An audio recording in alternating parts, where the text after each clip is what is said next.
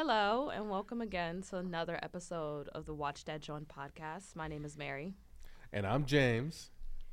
And today we will be reviewing Leave the World Behind, which is, a 2023 film on Netflix, directed by Sam Esmail, and is actually based on an adaptation of a book of the same name by Rumaan Alam. Yeah. So Actually, I saw that book in Target yesterday. So. Oh, really? Yeah. How did the cover look? The cover would just look like the movie cover. So so like the trees in the background and Leave the World Behind in red font. With the movie actors on it. Yeah. So right now it's the most popular movie on Netflix as of today. So. Is it really? Number one, I had my coworkers and other people talking about this movie, so I'm excited that we get to review it. And it's something that's easy to stream, so our listeners can go find it and watch it right before this episode drops or right after. So, yeah, and it's always better for us every now and again to do a movie that's on streaming services because we can also watch the movie more than once without paying for it and really give more of a in-depth analysis about the film. Yes, it's an economical decision as well as practical. So. Yeah. So I actually looked up a few interviews with the director and also with the author of the book, so with Sam Esmail and Rumaan Alam.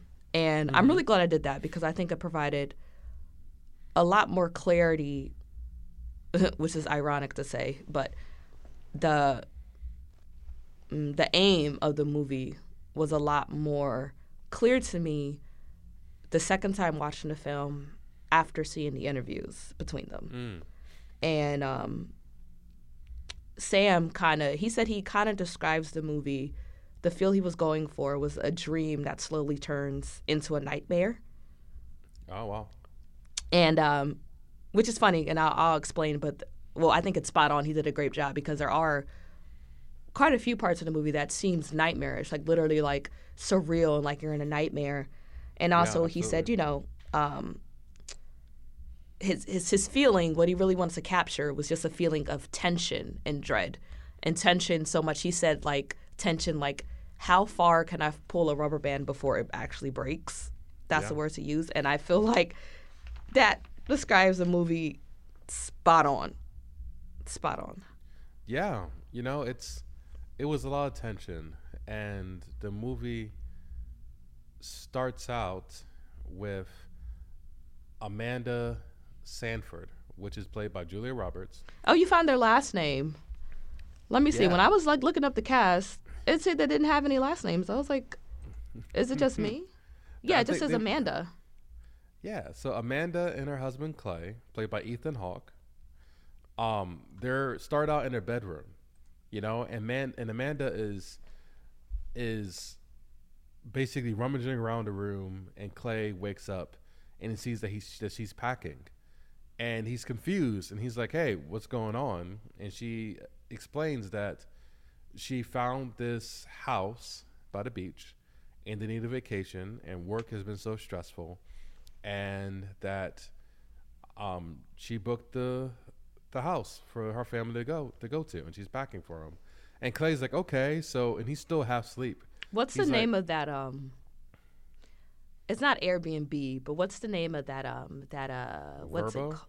Verbo. Verbo seems like the more expensive version of Airbnb, doesn't it? That house is definitely a Verbo. No, absolutely it is. So she's like, "I booked it for today," right? And that's funny because that sounds like something that we would do. My mom would do growing up. That's very Libby. That's Libby. That's Libby all day.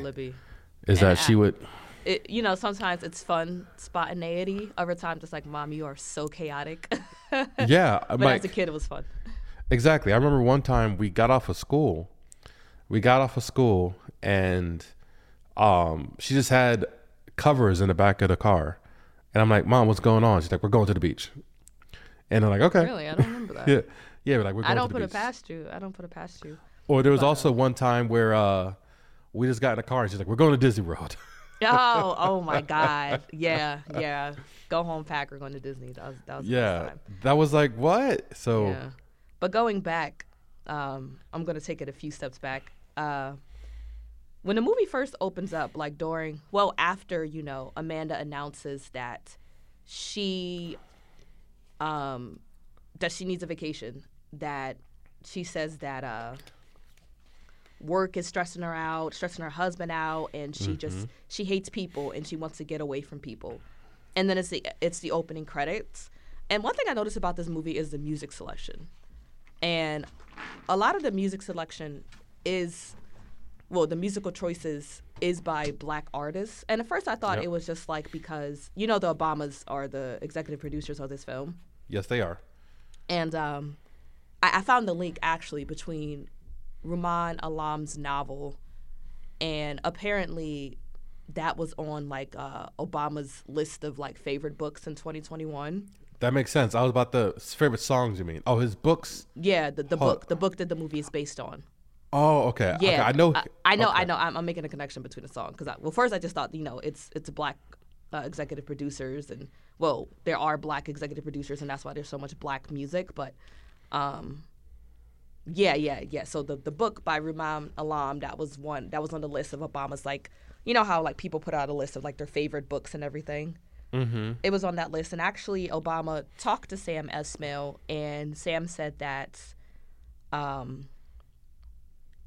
in the original drafts of the scripts, I definitely pushed things a lot farther than they were in the film. And President Obama, having the experience he does, was able to ground me a little bit in how things were meant to unfold in reality.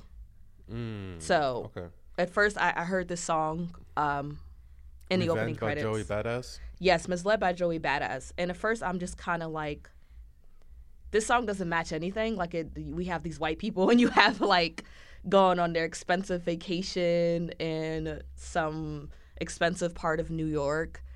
Why is Joey Badass playing? But then I saw the name of the song is called Misled, and he says misled a few times throughout the song, and I'm like, oh, that literally is the experience that Amanda, Clay, Ruth, and Archie have when approaching the house. They are misled. Everything they thought the vacation would be is not that at all. So I was like, I think that's a really good fit.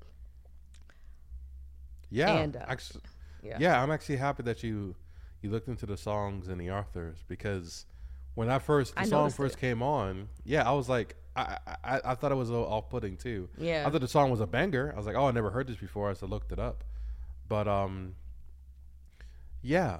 So this movie is broken up into parts, right? So I figured we can kind of talk about each part, to kind of organize ourselves, since it's a relatively long film. Like, I think runtime was over 2 hours. 2 hours and like 20 minutes or so. Yeah. So it's a relatively long film. So part one is the house, right? And this is where they get to the cabin, they get to their Airbnb, and it's absolutely gorgeous. It's a modern style home, 2 floors, this beautiful pool. Oh no. Sorry to go back. No, the song that plays in the beginning credit is called "The Revenge" by Joey Badass. Yes, that's the song. I still don't understand. When they get to the house, they hear "Misled" by Kool and the Gang. Oh, okay. Yeah, and that makes sense because they're arriving to the house and they're kind of misled about what's really going to happen.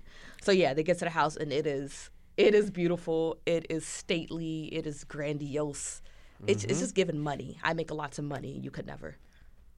Exactly, right? And the scene that I noticed, I didn't notice it the first time as much as watching it the second time, but Amanda makes a trip to the grocery store, right? After they get settled, and she picks up groceries and she sees a man who's in his pickup truck, and he's putting cases of water and large packages of rice and other non-perishable goods.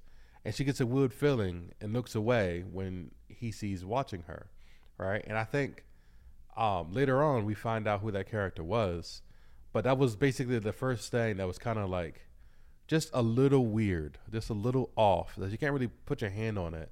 But basically, like, why is this guy?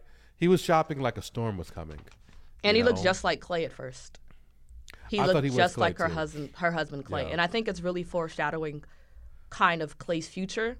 Like, they don't know it yet, but she's looking into who's Clay's going to be becoming. He's going to become this doomsday prepper, even though it's too late, just like Danny is. That's the character's name. He is George's neighbor, played by Mahershala Ali. Finest man in the suit. I swear to God, that man can wear a suit. But, yeah. But going back to the house, when they first arrived, did you notice, they framed it a lot in this movie, but there's this big black and white piece of art hanging on the wall. I believe you. I didn't pay attention to the art. They frame it. On the second time, I realized how much they frame it. And the crazy thing about it is that it changes throughout the film. The art changes. It looks different. It looks different. Oh. I think it stays the same at part 1, and I think around like part 3 it starts to change. So when I originally see the piece of art hanging on the wall, which I assume is, well, yeah, I see this piece of art hanging on the wall, and it looks like a black background with specks of white and these large sort of peak-looking white shapes in the foreground. And it's just like, yeah, they look like large white peaks, and then like in an all-black background, but there's like specks of white too. I do remember that now. Okay. Yeah. Okay. To me, it seems like it may represent like I don't know their last name. What did you say the last name was of the White family? I had it written down as Sanford. I don't know where I got that from, but I wrote down Yeah, Sanford. because when I look on Google, it says that Ruth's last name is Washington, even though George's last name is Scott. Yeah, they called him the Scots, but I don't know. I didn't catch the last name was Washington. Listen. But listen, that's what going back to Sam. I'm jumping around all over the place, but Sam said, I love movies. Sam Esmail, the director, he said, I love movies where the end of the film is the beginning of a conversation. And when you answer all of these questions, you close the door on that. So I feel like we're supposed to be confused about what their names are too, like even their last names and everything. But yeah, so I'm gonna call them Amanda and Clay. What the artwork represented to me is kind of like whiteness intruding on a black space. Oh, it seemed like it didn't belong there. It's just like it was clashing. See if you can look it up real quick. Like, it's like these jagged white peaks, and there's 4 peaks representing each of them. Amanda, Clay, Amanda, Clay, Rose, and Archie on a black background. And it just seems like to me that it kind of represents like an intruding onto this black space. And even like there's this one scene. You remember that scene where Amanda is she's walking up the stairs and the camera's like swirling around her, and she goes into the bedroom, and then they play this R&B song, "Never Gonna Let You Go" by Blackstreet. Yeah. Nah. Yep. That kind of seemed like an intrusion too, because the camera's kind of positioned like we're kind of watching her like a fly on the wall or like a peeping Tom. And then they play this romantic R&B song when she's in the bedroom, when she's in George's and Maya, that's George's wife's bedroom. Yeah, you see, there's 4 peaks, right? Do you see 4 distinct peaks in the? Yeah, it changes. Yep. I swear to God, the picture changes when you watch the movie. I don't think I'm tripping, but yeah. So she climbs up the stairs into George's bedroom. Like I said, the camera's kind of positioned like we're peeking on something, like a private moment. And Never Gonna Let You Go by Blackstreet plays in the background. And she's in their bedroom and she lays out on the bed. And it kind of seems like the camera choice and how that shot is filmed and the romantic music is kind of like Amanda is intruding on this man's bedroom and like a space where he had private romantic moments with his wife. And we know that later on in the film, there's some sort of real romantic tension between them. So I see it as like, kind of like her stepping into Maya's place or something.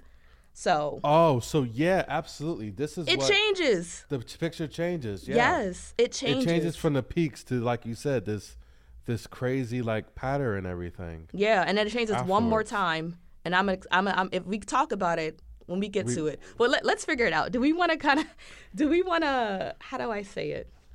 So what we'll do, we'll find the pictures and we'll post them on our Instagram so you guys can see it as we talk. when we Okay. post the video. Okay. We'll find all 3 paintings and post it. Yeah. So yeah, But like that. we can move on though. But we can find it. Okay. But So yeah, yeah, like that. Like everything Amanda does when she gets into the house, honestly, seems very intrusive and just like entitled, you know. she definitely was entitled. Very entitled. Like very Her entitled. personality was. Yeah. And what did you I'm going back, but what do you think when she just said she fucking hates people? Because that's a theme in the film. That's like a constant of her just being angry. The theme in this film that she hates people. Mm-hmm. I'll touch back on that later, but I think she is pessimistic.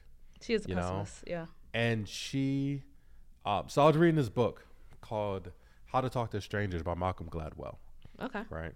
And basically he argues that we as humans are very bad at talking to strangers, and we have a tendency to have, he called it a tendency for truth, to basically a default to truth. That's what he called it. Basically, if someone told you, like when you go to the supermarket, and they'd be like, oh yeah, your stuff was $5.50. Okay. You don't go and do the math. You don't go and like add the taxes. You and trust everything. them. You trust that's $5.50. Okay. If someone goes and say, hey, you dropped something, you trust them and you'll go pick it up. Mm-hmm. So people who have a default to truth, like most people, see the world differently than people who have a default to untruth. Just kind of deviousness. Yeah, just like mischievousness. I mean, yeah, like you're skeptical of everything. You don't trust anyone, and I think that's exactly how Amanda was. She didn't trust anyone. She obviously hated people in the outside world, and later on when the Scotts come to the house in the middle of the night, if that's even their real last name, we don't know. Exactly, she immediately mistrusts them. Yeah. So do you think this is because of her job? Like she hints towards like the end of the film that it's her job and working. So she says she works in advertising. Sorry, my allergies is killing me. But she says she works in advertising on the relationship management side. And she just says she sees like the crazy, terrible things people do to one another, and that makes her hate people. Do you think that's the real reason? I think that's probably part of the reason, right? I think when you do a job for so long, it definitely alters the way you view the world, right? And she said that she was in relationship management. But I also think that it's her personality to be mistrustful. What do you think of Clay, her husband? So Clay, I actually took down notes about Played Clay. by Ethan Hawke. But played by Ethan Hawke. He was the exact opposite, right? Yeah, he was. Like I instantly liked him. Basically, he was the default to truth person. He was the person that's like, okay, an open book. I believe you. Open book. I believe you. I'm gonna trust you. I can read. Like people, some people believe they can read people. Like, he did say that. Yeah, I can read people. I can about tell. the quote unquote Scots. Yeah, exactly. So when the Scots, when GH and Ruth knocked on the door in the middle of the night, right, claiming that was their house and that they was a blackout and he needed a place to stay, right? Amanda was like, prove it's your house. How do you know it's your house? Where are you coming from? Where's your car? Why is it so late? She was asking logical. I think very reasonable, logical questions. Reasonable questions. Yes, of course, there was some implicit biases because they were black, but that was I would have been the same way. I don't know who you are. Exactly. Yeah. Exactly. But Clay, right? I mean, the moment that I thought was like, oh, I like Clay, right? When I'm getting the characters' names mixed up. When GH was like, hey, George, I call him George more than GH. Okay, yeah. When George was like, hey, we want to stay the night, and I hope you understand. Clay was like, of course. Yeah, his instant respond was understanding. You can stay here, of course. And Amanda was like, WTF? What do you Yeah. mean? Our children are asleep upstairs. Like we don't Yeah. know who these people are. Yeah. Right. And like the likelihood that they own this house out in Long Island, this beautiful $1 million house, probably multi-million-dollar house, right? Like the What's the likelihood house? that they Is it? I can't remember. The house is in Long Island. I don't remember specifying where the house is. Okay. yeah, the house is in Long Island. At first, I thought the whole thing was taking place in Philly because remember they had the Sixers Cup. in he the had a opening Sixers scene? cup. Exactly. Yeah. I thought it was in Philly too. Yeah. But he got out the city. But Yeah, he was yeah. a Sixers fan.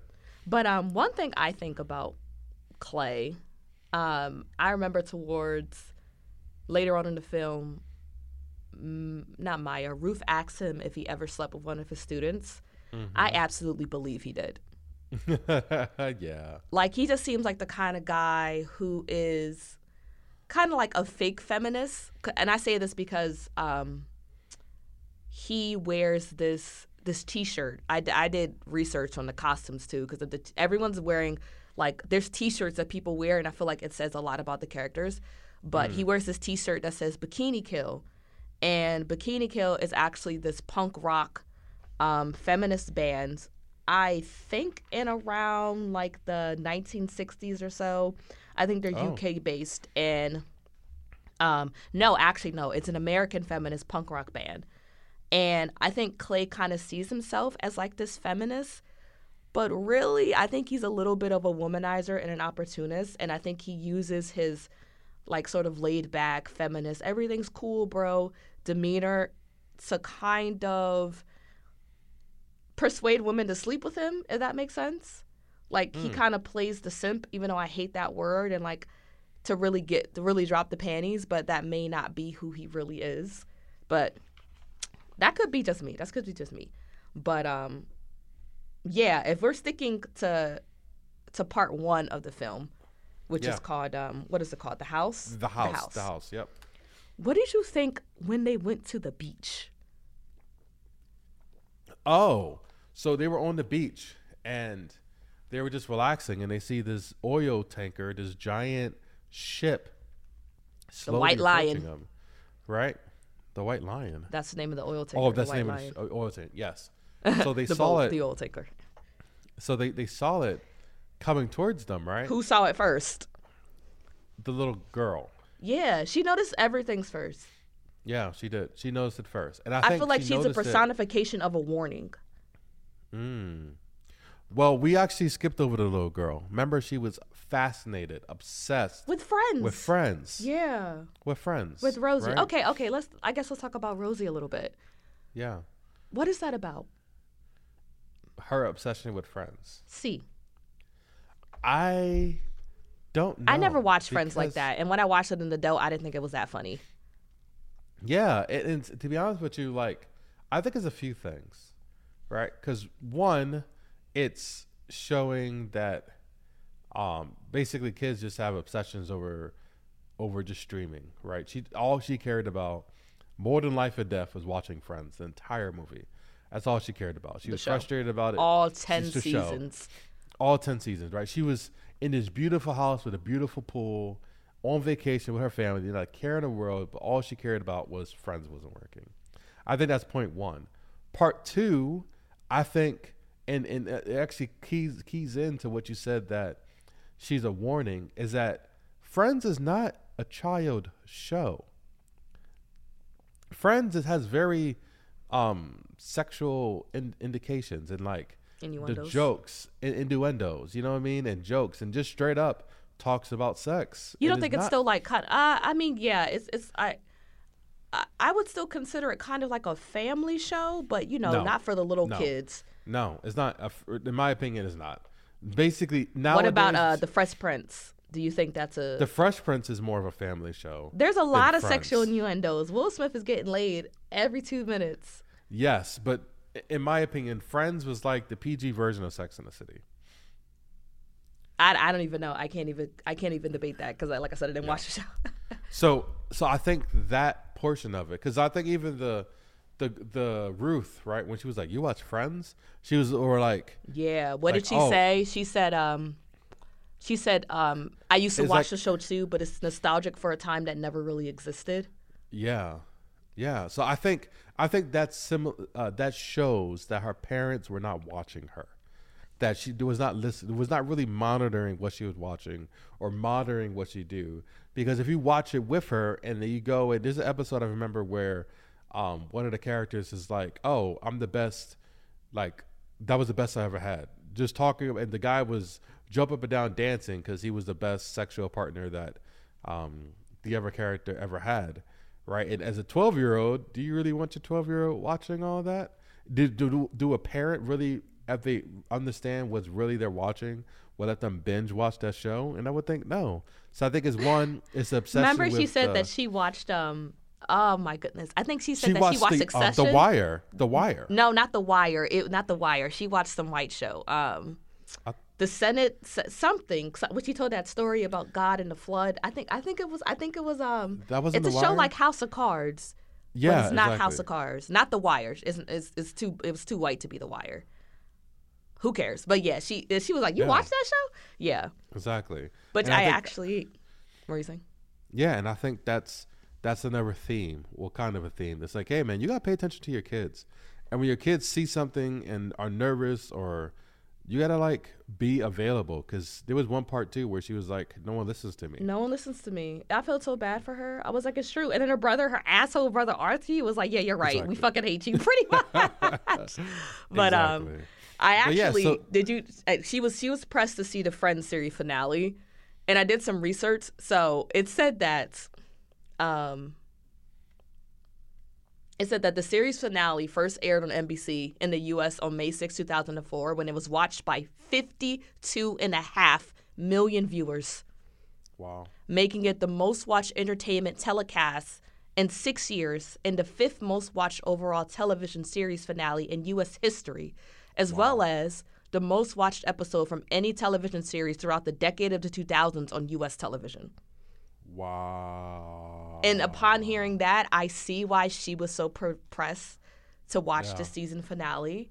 But Yeah. I think the show. She said it before. I think the show, it's a comfort to her. You know, when you think about sitcoms, when Ruth actually said that it's nostalgic for a time that never happens, I was like, maybe she's talking about like sitcoms in general as well. Like sitcoms, you know, after every 22.5 minutes, the show wraps up neatly. It's a little predictable. Every problem can be solved within those 22 minutes, and then everything's okay and it works out. And it's like, you know, there might have never been a time like that for Ruth, or maybe she wants that reassurance because now everything is so uncertain. And that's why I think she really wanted to know what happened between Ross and Rachel, and why she wanted to watch the last episode, because it's like, I need some freaking certainty. I don't know what's happening in my real world. Let me watch this comfort show and, you know, get some clarity about something. Like, Yeah. No, I agree.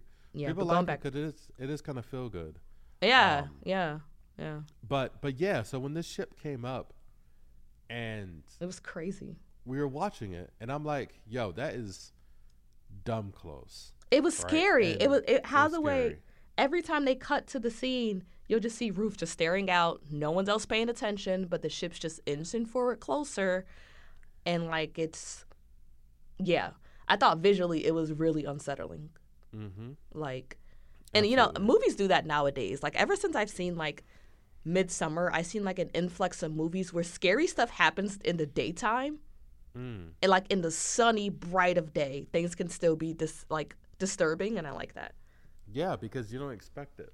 Yeah. You know, everyone's on guard at night. I think it's just what we've been kind of encoded to do, right? To be on guard all night, because that's where your threat comes from.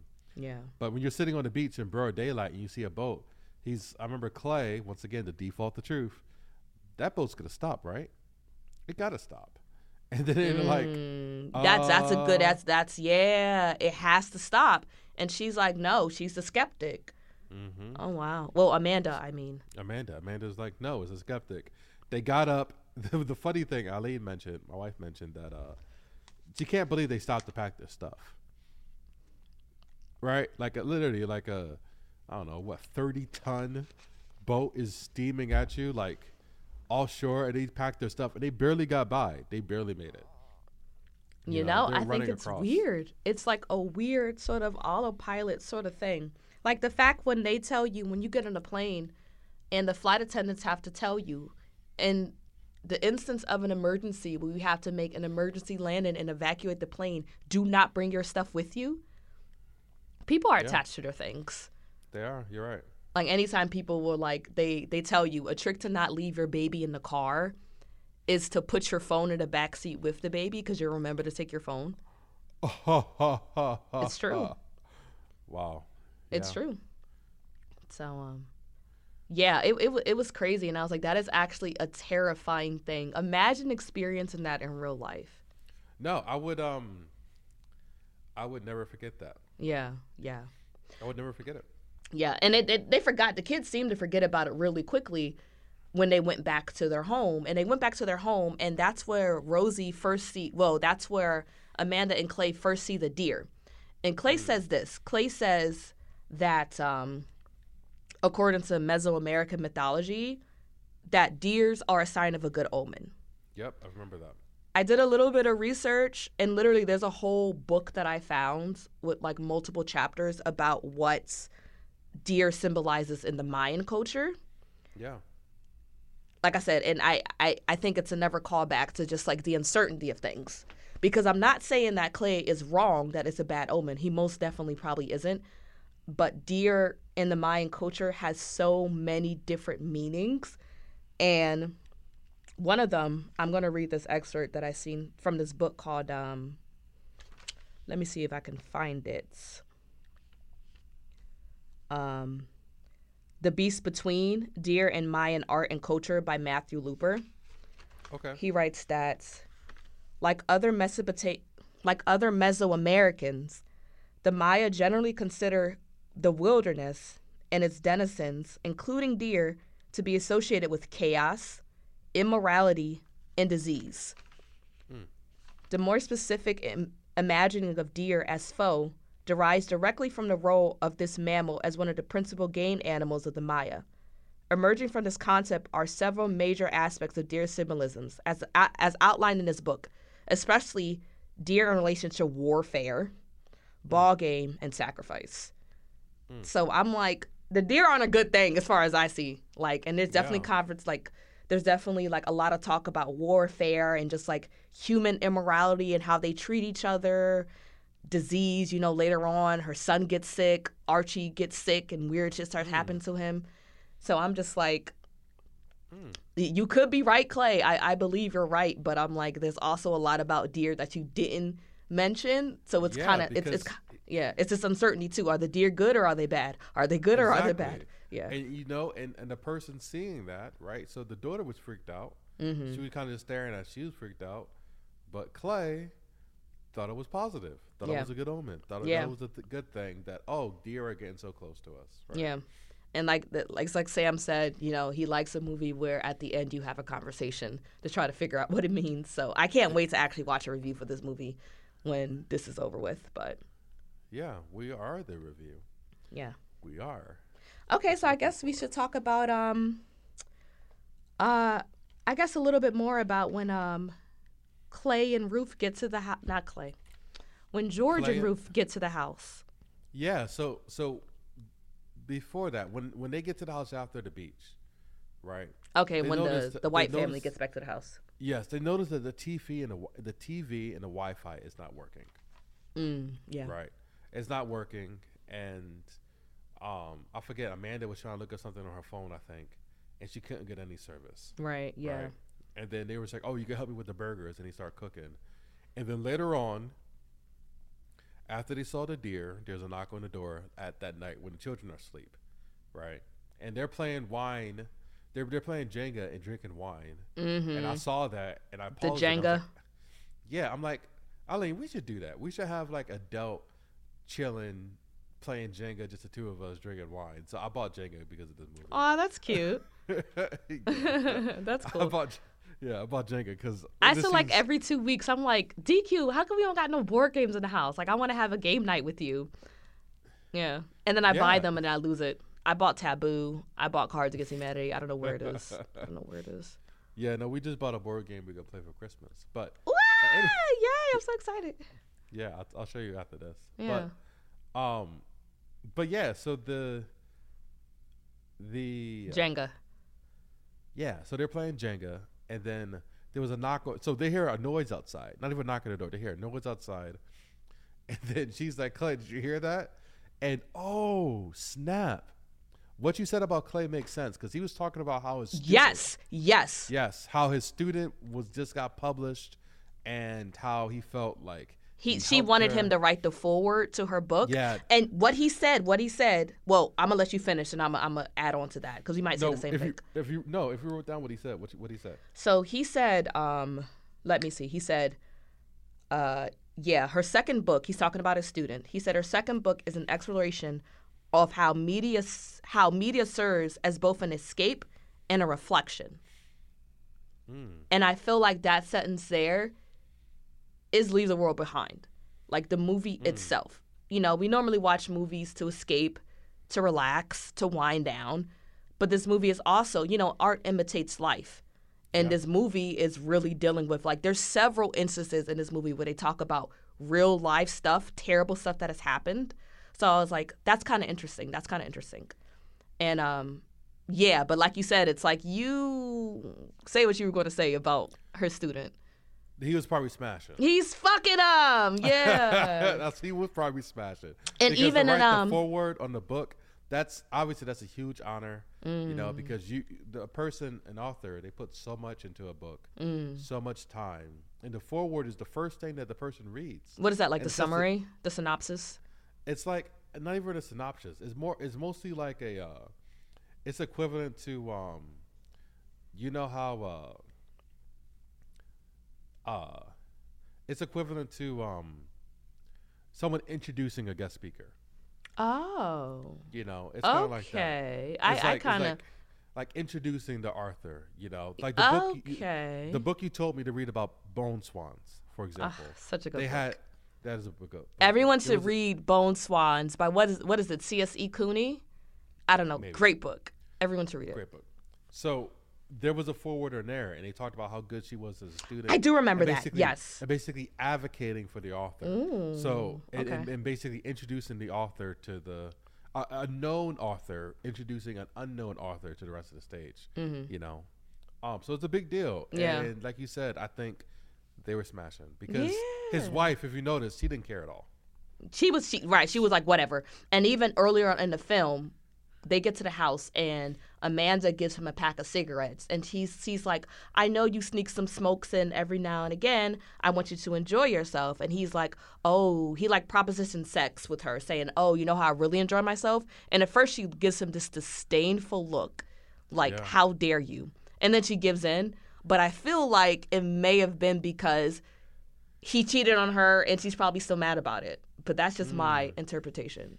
No, actually, that makes sense. I was wondering. She did give him a look. I'm like, why did she play him like that? She played him pretty well. That she was like, you got 15 minutes. Yeah. And he was like, okay. And even when I think about them playing Jenga, I'm like, this is such a symbolic game to play because it's literally such an unstable game to play. And you notice, I forget, at one point, the Jenga tower falls down when they lose communication. And it's just like them playing Jenga. It's like, okay, like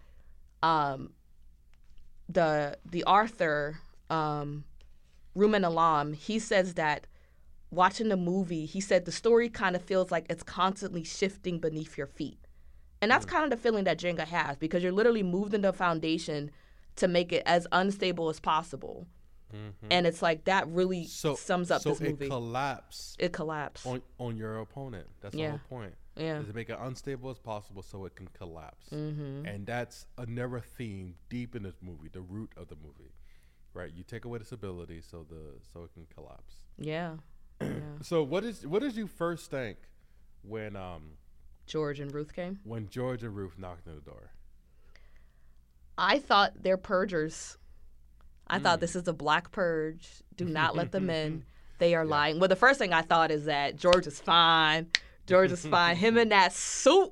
I said, baby, you can come whenever you want. I don't care if this is your house. Rob everything in here. It's not my damn house. Come in. He was, that man. That man is something else. But Nah, I'm gonna keep talking about it because how the way they lit my boy's skin, he just looks like he was kissed by moonlight.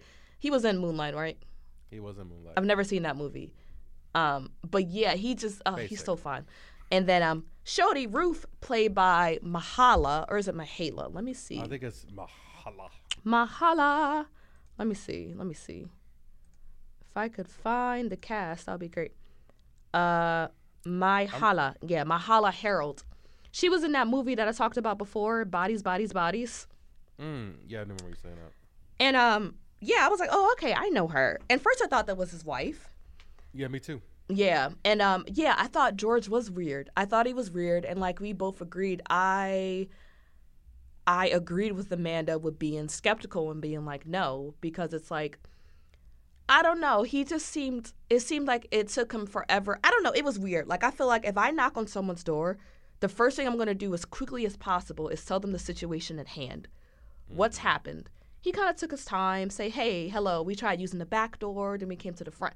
I don't know. He seemed kind of beating around the bush where it's like, you need to get straight to it.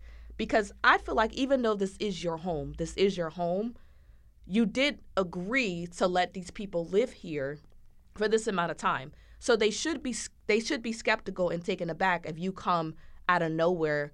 And like he said, you know, they've never seen each other's face. They only talk through emails.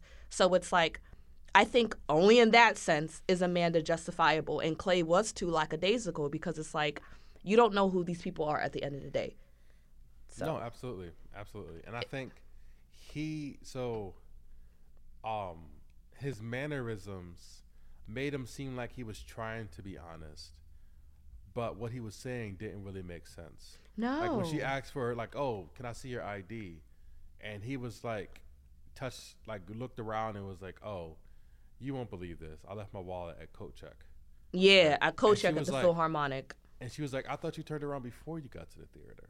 Yeah, he said it got so crazy that he forgot to grab his coat from Coat Check. And she was like, but I thought she said the blackout happened on the drive here. And that's when you noticed things were getting crazy. Exactly. Is that uncertainty? We never know. And even when he comes into the house and he opens up the wine cabinet, he struggled. Is that tension of him struggling with the keys. And you're just kind of like, yo, is he lying? Is he lying? You see the gun when he opens it. Mm-hmm. And why does he have a wad of cash just sitting there? Yeah. $1,000 in cash just sitting in the drawer. But I did like Ruth too, because I'm like, Ruth, like I said, it is inconvenient, but I agree with Ruth as well, where it's like, at the end of the day, this is my fucking house. Mm-hmm. And I'm not going to sit here and beg you to stay in my home. Exactly. Like, well, it's our house. So. Yeah. Even when she's, yeah. And then when George was like, well, I'm not asking you to leave. I'm asking here to stay with you and to stay here with you, and we'll stay downstairs. And Ruth was like, downstairs? Yeah. And he was like, yeah, downstairs in the suite. Yeah. Because he was trying to be accommodating. Yeah. And like you said, if he wanted to, he could have easily grabbed that gun and be like, get out my house. Yeah. Yeah. You know, but he chose not to. He chose instead to pay them a refund. Yeah. That $1,000, which is critical towards the end, if you remember. Yeah. He gave him the grand. And yeah, the only reason they decided to let them stay was because when they were talking, the TV came on, and it was like national alert. Mm-hmm. The power. And that's when the Jenga fell. That's when the Jenga house fell. That's when the Jenga fell. Yeah. And that was the end of part 1. Yeah. You know, it's like, yeah, like I feel like for me, if I was George, I would have did the same thing that first night and allowed them to stay in the master bedroom, because it's like, you know, this was an agreement. I agreed to let you have the home and use it freely, even though it is a chaotic time. And I agree with Ruth, like all that shit goes out the window, like it's chaos. But it's like me, you know what I mean? I'm trying to honor our agreement and everything. But remember that second night, she was like, why are we still sleeping in the basement? Mm-hmm. I was like, yeah, that's crazy. That's crazy.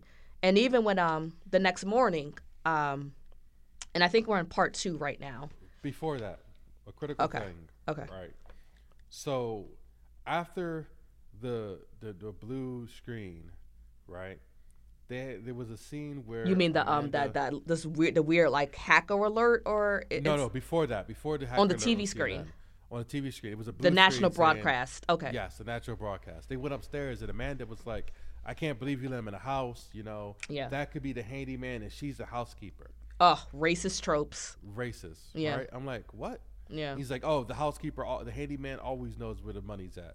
The housekeeper always have the keys. And Clay's like, relax. Yeah. You know, like, it's okay. I'll talk to him in the morning. I got a good feeling about this.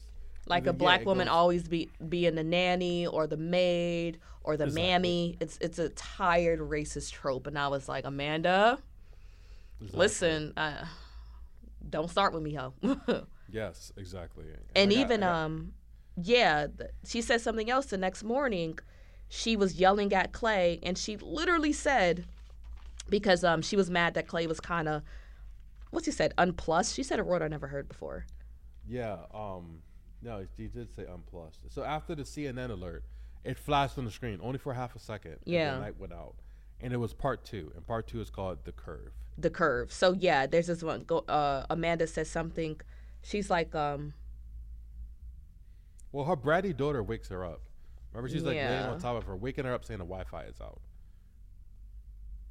yeah, hold. I'm trying to. And then after that, She says, Amanda says to Clay, she's like, those people are still in our house. Those people are still in our house? How is that your house? exactly. The caucasity, the entitlement is at an all-time high. Absolutely. But yeah, you know, Rosie, she literally, I laugh, like, she literally, like, is lying on top of her mom saying, Mom, I need to watch Friends. I was like, Mom would have hit me so quickly if I work her up Yeah. for some damn Friends. Exactly. Because the Wi-Fi is out. Oh my goodness. You better have some friends. Yeah. But you know, it's funny because well, yeah, so that's where she gets the Amanda, she's looking on her phone and on her phone the next morning, and that's when she gets that weird news alert show up on her phone. Do you remember what Yeah. it said? Like, or The what do news you think? alerts- Do you think it's just another thing to really, like, another segment to add to the film to keep you confused about what's actually going on? So there was 4 alerts, and Okay. they said the hackers are behind the power outage, and then there was another alert that was just gibberish, you know, like just some numbers and letters. Yeah. And then as soon as she, basically, our phone went back to sleep, you know, the alerts disappeared. Yeah. So I think Yeah. whatever signal was able to push to the TV, pushed to her phone overnight. Whatever CNN news broadcasted. And you know what's also kind of interesting? The fact that Rosie is wearing a NASA shirt. I thought that was interesting. NASA and satellites. Yeah, and the satellites, you know, later on we find out that the satellites literally stopped working. They might have been hacked into. We don't know what really happened. But yeah. This is when I noticed that the art piece looks different in part 2. It looks like the second piece you showed him. But yeah, and I think this is where we kind of see also that I noticed, Archie's wearing an Obey shirt. Do you remember that brand Obey? He was wearing a Obey shirt. Yeah, I never liked the brand Obey. So I thought it was weird to wear that on your shirt. Obey who for what? it's like okay, so what I found out, Obey, this is what I say from Wikipedia. Obey is a clothing company, and it was created by the street artist named Shepard Fairey as an extension of his work in activism. And so pretty much It's ironic. it's ironic. So the you know how, like, the font of how Obey looks, like the big bold lettering of Obey, Okay. that style is taken from this 1980 film called They Live. And They Live is this film where pretty much let me see, I have the Wikipedia. Okay, here's a plot based on the Wikipedia. A homeless drifter, well, it says, okay, They Live is a 1988 American science fiction action horror film. When a nameless drifter discovers through special sunglasses that the ruling classes are aliens concealing their appearance and manipulating people to consume, breed, and conform to the status quo via subliminal messages in mass media. Oh, snizzy snipes. So you see what I mean? There's like, and the funny thing about this movie too, this movie was also based off a book, They Live. So, and actually in one part of the film, a hacker takes over the television broadcast in the film They Live, claiming that scientists have discovered signals that are enslaving the population and keeping them in a dreamlike state. Oh, wow. So it's like, I think the Obey shirt is kind of like a head nod to that movie, and how there's like similar, like Sam or Rumaan, the person who wrote the book, Leave the World Behind, might have been influenced by this as well. That was a deep dive. I appreciate that. This is what happened when I can stream a movie, guys. I can really sit with it and actively watch the movie. Yeah, absolutely. Cause like I said, like they're wearing such loud shirts. I'm like, it has to mean something. It has to mean something. Yeah, that makes sense. The costumes always play a pivotal role in movies because it's storytelling. Yeah. And when you have a movie such as this that you can do beyond the book, you can show that Easter eggs and the subtleties that only your favorite reviewers on the Watch That Joint podcast. But you know what's funny? I like how snarky Ruth is. She just be getting on Amanda's nerve. She does. Like the next. She came down to get coffee, right? Yo, and she came at their jobs. Yes. She was like, "Oh, what do you do?" "Oh, I manage relationships." "Oh, I never would have guessed that." Yeah. And your husband? Yeah, he's a professor of media relations. Huh. I got friends who say that, and I never know what they're talking about. Right. I never know what media studies actually is. Actually is. Like. And Amanda's like, "So what do you do?" And she's like, "I'm just looking, not tying myself down to anything, because the last thing I want to do is like tie myself down to a career I hate, and then I'm too old to join the workforce. You know what I mean?" Exactly. No, I said this girl is funny. Yeah, and even George, he comes back to the house because I think he comes back to the house. I forget what he was doing. I think he might have just woken up. So he comes back to the house, and that is when Amanda starts, giving him the third degree and asking him questions because he still doesn't trust him. And I'm trying to see. Yeah. So Ruth suggested that hackers attacked the power plants. Yeah, Ruth was really interested in power plants. She was really interested in power plants. And she thought the situation was serious, right? So she was trying to convey that, hey man, like I remember when Amanda said, "Hey, don't tell the kids right yet. Just keep it between the adults." And she said, "Well, that's fine, but I disagree with you. I do think this is something. I do think this is like real, And then when Clay came in afterwards, right? She was trying to tell Clay what happened, and then Amanda, she didn't tell him about the hackers, right? So Ruth, had to say, "Hey, tell him about the hackers," Yeah. And then I got a quote here that Ruth was like, "Don't you always say to Clay, to her dad?" Ruth said to her dad, "Don't you? If you're not paranoid by now, it's probably too late." Yeah. Yeah. Literally. Right. And I think Rosie understands that too. Rosie. The little girl. The little white girl. Later on in the movie, yeah, absolutely. Yeah. Absolutely. But what I also thought was funny was like I said, Amanda's giving like George the third degree, trying to figure out where he comes from.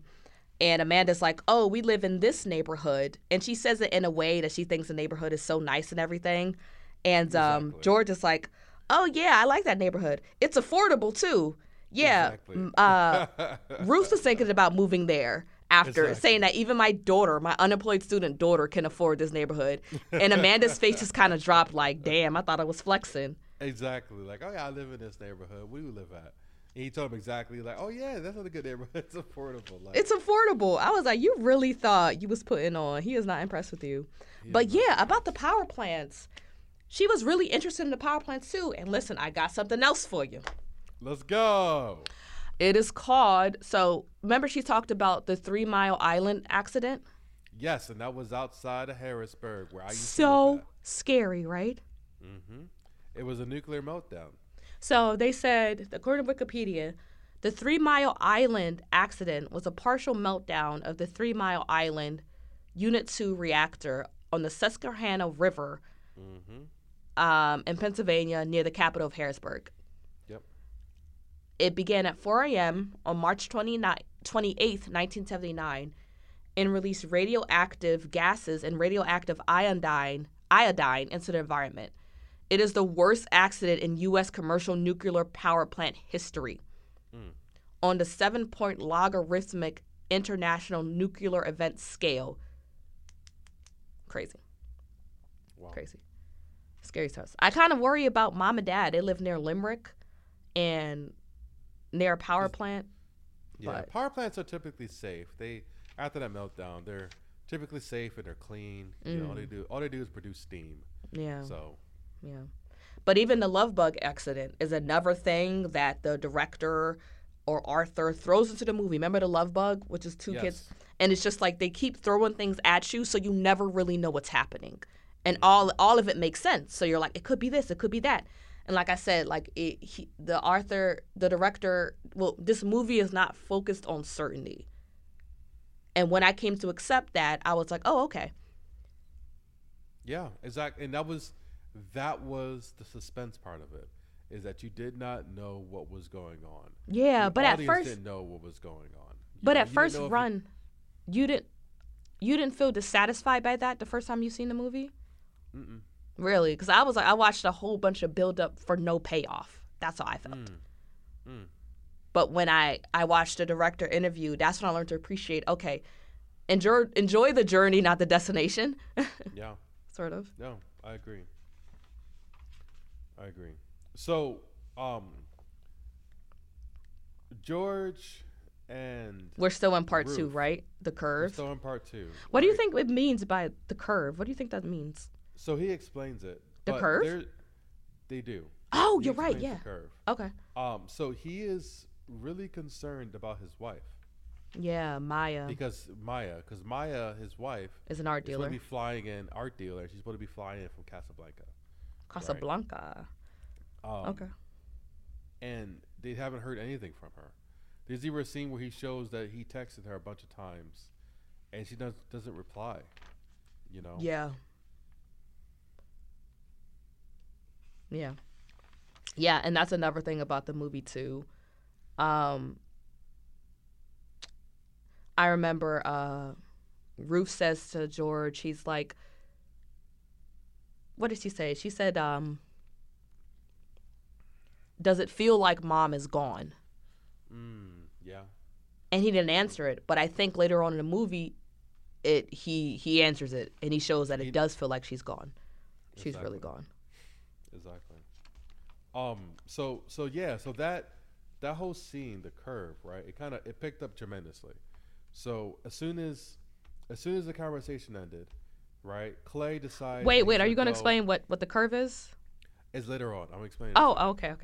Yep. So as soon as the conversation happened about the love bug, and they talk about the hack is just a couple of kids, it'll be costly, he said, but he think the hack is harmless. Clay, he goes out and he tries to find a newspaper or a person or something who knows what's going on. Okay. Right? So as Clay's driving up, he gets lost and he sees this Spanish woman on the side of the road, and she's panicking. Yeah, right? she's freaking out. That was She's really freaking scary. out. There's something really scary about, I guess, the uncertainty of someone seeming absolutely terrified and frantic, but you have no idea what they're talking about. So It's haunting. I actually live with a Spanish-speaking woman. Yeah, I know. I was like, I was going to look it up, and I was like, James already asked Eileen. I don't have to look anything up. Yes. And I was So- trying to get the mood of what she was saying without looking it up, but I want to know what she said. So she was like, "Thank God I found someone," and she's trying to find her way back home. She got lost for a very long time. She asks us to use Clay's phone and says that she just saw a plane that was flying really low and she needs to get out of there. She saw more than 50 deer and begs that he takes her with him. But Clay doesn't understand any of this and leaves her alone in the fields. Right. And So this is exactly what they another- see later on. Yeah, exactly what they see later on. And this is another instance that we suck at talking to strangers. Right. And I made reference to that book earlier. But this is, in my opinion, I literally just listened to the audiobook last week. It's our inability to communicate or to understand who someone is without like Knowing them? knowing them, you know. And And Clay, right? What do we know about Clay? We already know that he's a default the true type person. We already know that he's charismatic, right? He has a propensity to like women, right? He's charming, right? He's like, for the most part that we know, honest. And this is a woman in need, panicking, and he can't decide from the interaction if to trust her or not, to take her or not. And if my opinion, if Clay doesn't, no one does. If Clay is the best, like, people person in this example of society, Not more than George. I think George would have taken her. maybe George, but I think all these people kind of represent different facets of society, right? Each individual character, right? And I think if Clay is the positive, outgoing, sociable, and he's like, you don't speak my language, I don't really understand what you're saying. Like, I got stuff to do. I gotta get away from here. He just knew something was wrong and just pulled off and left her. And ultimately, he knows that he left her to die. He left her to die. Because what else is he going to do? Because he got lost himself. And he got lost, drove around miles and miles and couldn't find anything around there. He knew that she was basically left to die. So I want to get into that because at that period, there's a lot of different things happening. And I feel like they all mirror each other. Yeah. But I want to ask you personally, would you let Salvadora, that's her name, in the car with you? If Aileen wasn't there, just you. I probably would, because you know why? Because she's so scared. Because she reminds me of like that. Like basically, since marrying my wife, I have a heart more of an affinity towards Spanish speakers. Spanish speakers, especially older Spanish women, because of my mother-in-law. Yeah. So because of that, I would just think I wouldn't leave Miss Josie out. Like I would want someone to go get her. So I would just go get her, and then we'll figure it out. But also knowing my situation, knowing I have someone who can help translate when I get to the crib, or you know what I mean, will be helpful. But having, I don't know, I would have hoped because I have that affinity. DQ said absolutely not. DQ said no. DQ said no. He'll be like, adios. He didn't even debate it. I asked him. He literally answered me within a nanosecond. Like, no. I was like, I'd like to think that I would, but it's hard to tell. I don't know what's going on. There's too much uncertainty. Even though you look absolutely petrified. Like, it was so sad when like she was running after the car after him, like asking him to stop, and like at one point she looked miserable. She looked but I was like, girl, I don't know what the hell. I don't know. I would like to think I'll let her in the car, but if I didn't, I get it. Yeah. No, but I agree. You know, there's a lot of things happening. So George, Clay, Rosie, and Archie are all outside of the house kind of exploring. And they're having their own traumatic arc. They're having their own traumatic arc trying to figure out what's happening. Mm-hmm. Like, Rosie is like, Archie, these deers are freaking weird. Like, they're standing around here, like, staring at me. So they go into the woods and they find a shed. And Archie decides to be a dick. Exactly. And tried to scare her and was like, oh, some guy is sleeping here and watching you sleep. Which I did quite kind of question. What was that impression in the shed? Well, you know what I mean? You never are going to get a straight answer.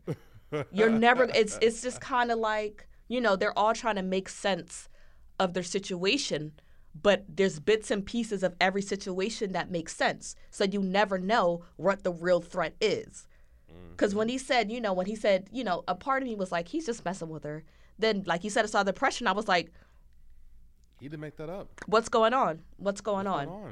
But, and then you have George, who goes to his neighbor's house, the Huxleys, and their entire lawn is in a disarray. There's just a whole bunch of debris everywhere. Looked like a tornado hit it. Looked like a tornado came through. You know what's so funny? The first time I went to Erie, we passed this trap house, and it looked like that. That house looked crazy. Literally, it looked like the house got exploded from the inside. Like, it imploded from the inside. I was like, Erie, wow. Like, get me out of here. But, Erie, PA. But yeah, so that's what it looks like, and it's just like he goes to the freaking beach and sees a dead pilot who I thought was Pete Davidson, and I don't feel bad about it because that man looks like he's been dead for 6 months. I thought that was him. That's hilarious. I thought that was him, and he I just imagine you know, Pete Davidson eating a taco in the sound like Taco Bell yo, commercials again. I actually really like that Taco Bell commercial where he's like doing a news forecast in Taco Bell, and a customer asks like, "What is this?" And he was like, "I don't know."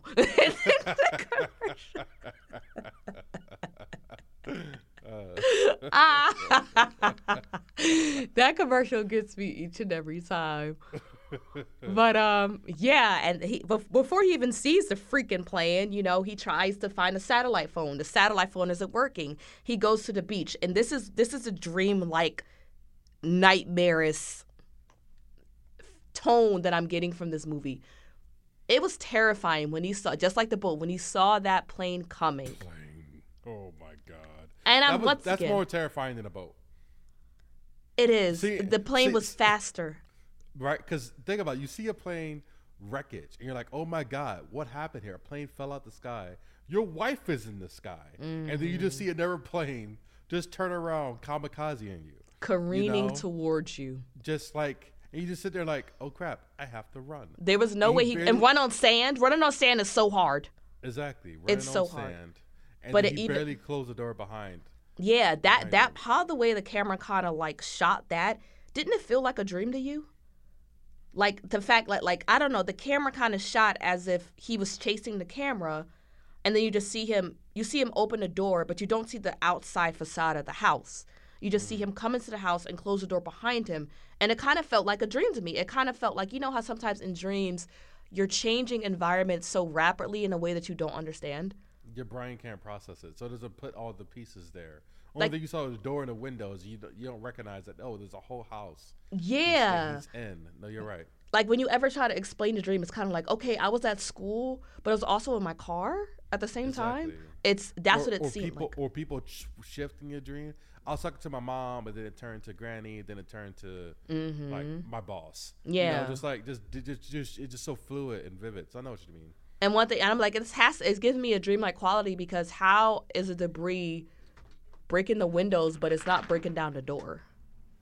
Exactly, and that's what I thought too. When they first, when he first got to the house, I didn't think any of the debris made sense. Right? Like there was like a branch that was broken that made it seem like the first plane, it would have came basically flying inland and crashed on the beach versus flying from the ocean and then landed on the beach, like just the direction it was flying to. And then the door was just unlocked. Why would the door be unlocked? The family evacuated. The Huxleys, they evacuated the house, so I don't think they'll be worried about locking the door behind them. Oh, so you think the first crash happened and they were like, we out, and then left? Oh, you think the crash happened when they were inside the house? I think that no one really lives in that town. I think all those houses are just vacation homes that they rent out.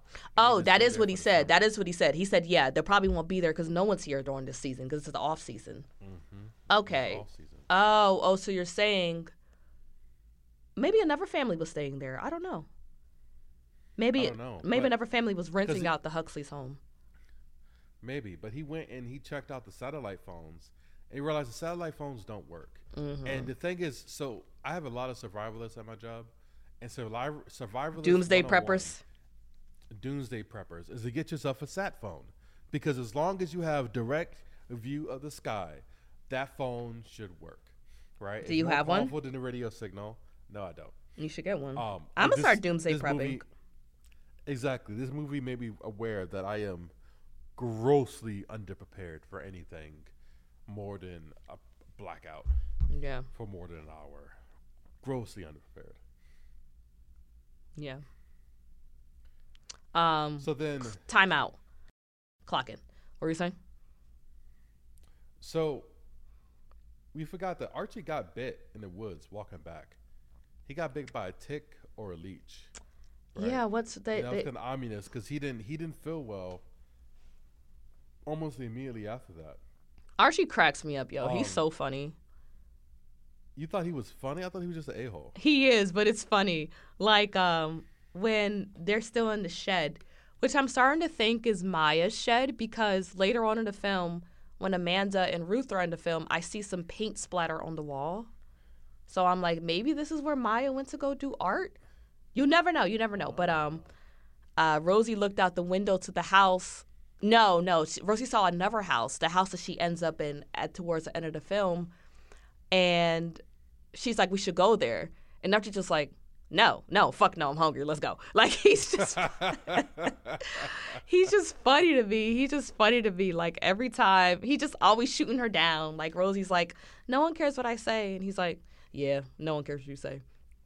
Yeah, but like I said, right. That's why I feel like, yeah, maybe you're right. I feel like she's a warning. We don't, like, I don't know who said it, but someone said this movie is a warning that if it's anything, you should see this movie as a warning. And I think Rosie is that warning personified, and people don't pay attention to warnings until it's too late. So. Yeah. So speaking of warnings, this is why this part is called The Curve. Okay. Oh, we finally, George, even though we're on part 3 right now, no, this is the end of part 2. Okay. So George, he says that he knew something was coming for a while before the cyber attack. Okay. Right. So George is in the finance industry, right?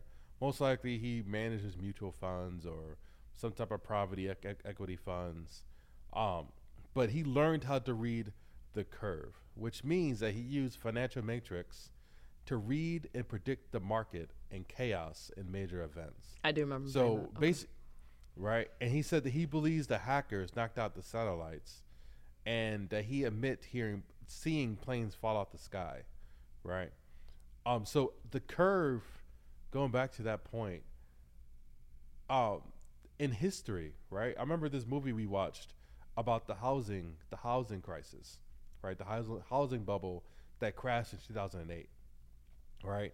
And this movie was basically, I think it's also on Netflix. I forget what it's called, right? I guess let me find the movie. But basically, let's see, housing crash of 2008 movie on Netflix. It was called The Big Short, right? So The Big Short is on Netflix right now, right? This guy, he read the curve. He could see that basically banks were giving out loans to very low income credit score and low income people. They were giving out like $300,000 loans to people who made like, that sounds like a predatory loan. Had a credit score of 500, but it wasn't. Anyone just give a loan. The credit card, the banks was like, give loans to everybody, and basically they'll pay it, because who doesn't pay their mortgage? And he was able to predict that the housing industry would fail, and that he predicted that the country and our GDP would lose trillions of dollars, and he betted against it ahead of time. And when they actually failed, he was able to read the curve. He made billions of dollars for his companies, and billions of dollars based on people losing their pensions, their livelihood, their houses. So watching market trends is a real thing, right? Because the market trends, like, obviously people can go into it too much and lose money, but that's what he said, is that he learned how to read the curve and saw that there was different things trending, that something big was going to happen. He couldn't say what or when, but he wasn't surprised when something big happened. Yeah.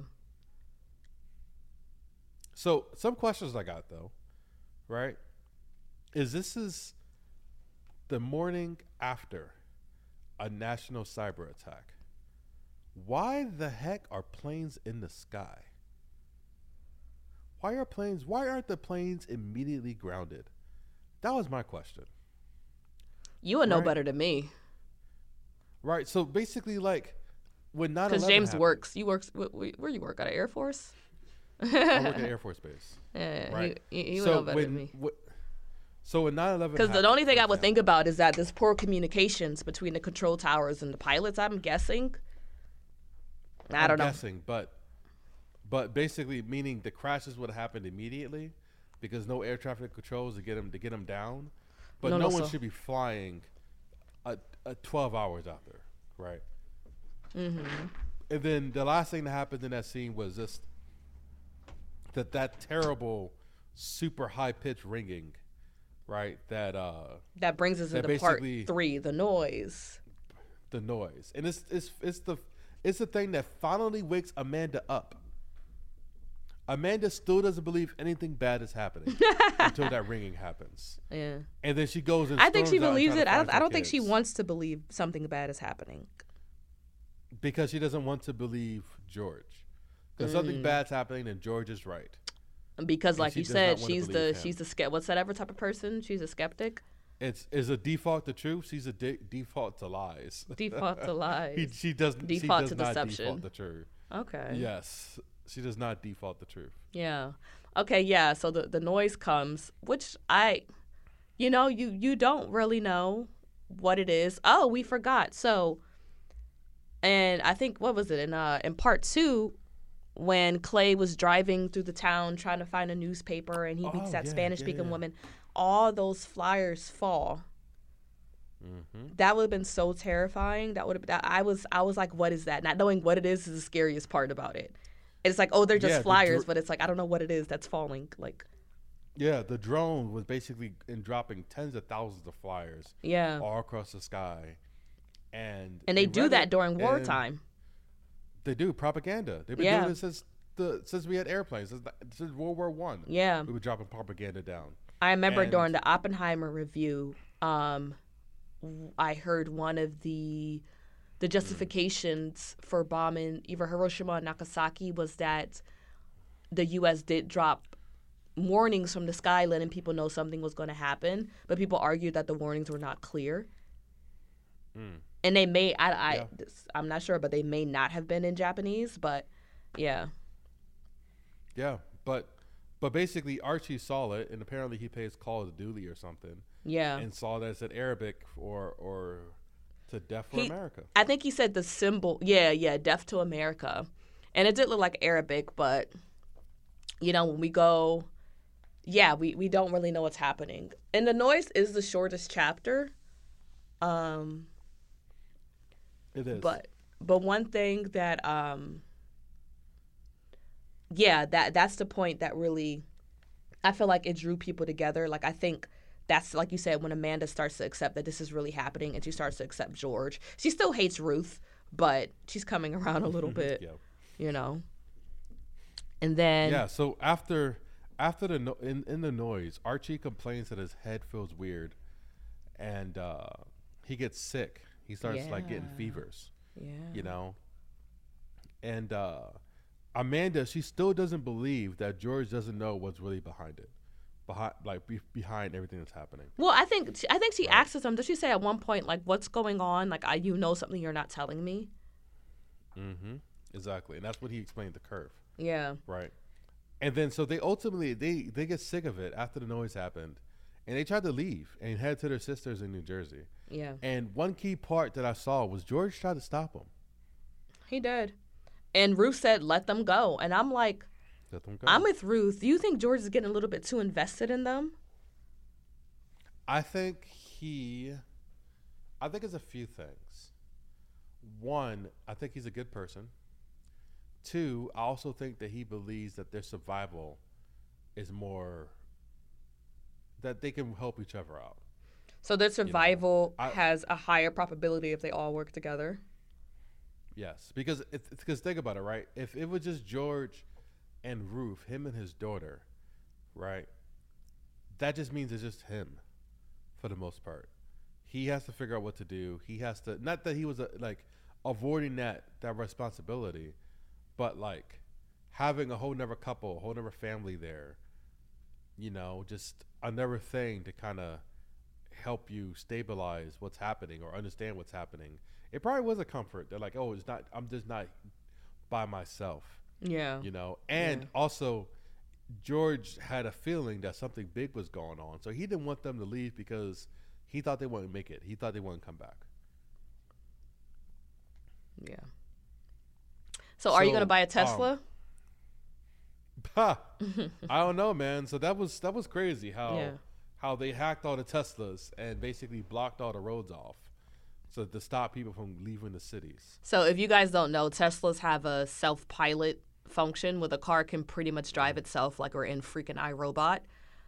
And I don't know, hackers or whoever it may be, because I'm like, now I'm confused because after what happened with Archie and him getting bit by that tick, or I don't know, I'm like, is this biological warfare now? Like, what's going on? Is it like, but yeah, so apparently all the Teslas were hacked, and Teslas on different dealerships, probably for miles and miles, were hacked into, so they drove and they literally created this barricade on the freeway of all these backed up Teslas, and Amanda and her family almost got hit by one of them. And I was like, what is going on? This is ridiculous. Like, this is crazy. That was terrifying. And she had to basically just do Tokyo Drift. And she had to play some Mario Kart real quick to get out of there. Yep.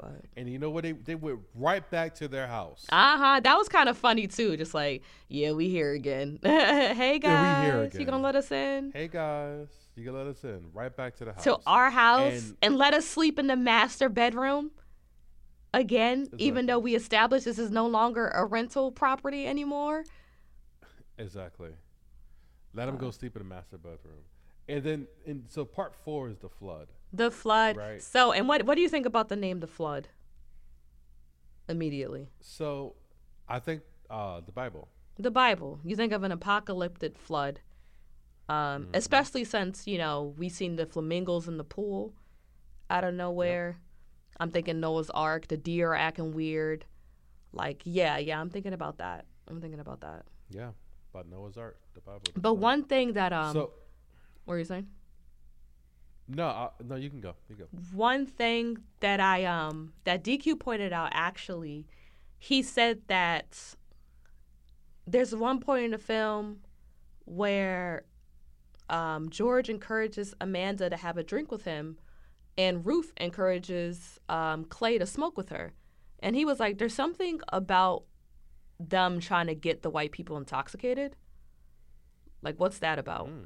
And I'm like, that is a constant thing that happens in this movie. Like as soon as George came to the house, he made a drink.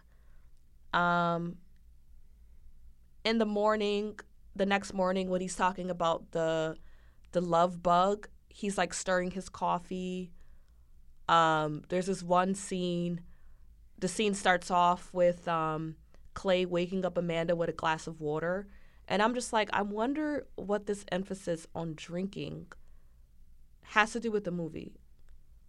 Like, maybe Probably it's a sort of calmness and like sedating yourself because you're drinking the Kool-Aid, you know what I mean? Like, you don't want to really come to terms with what's happening.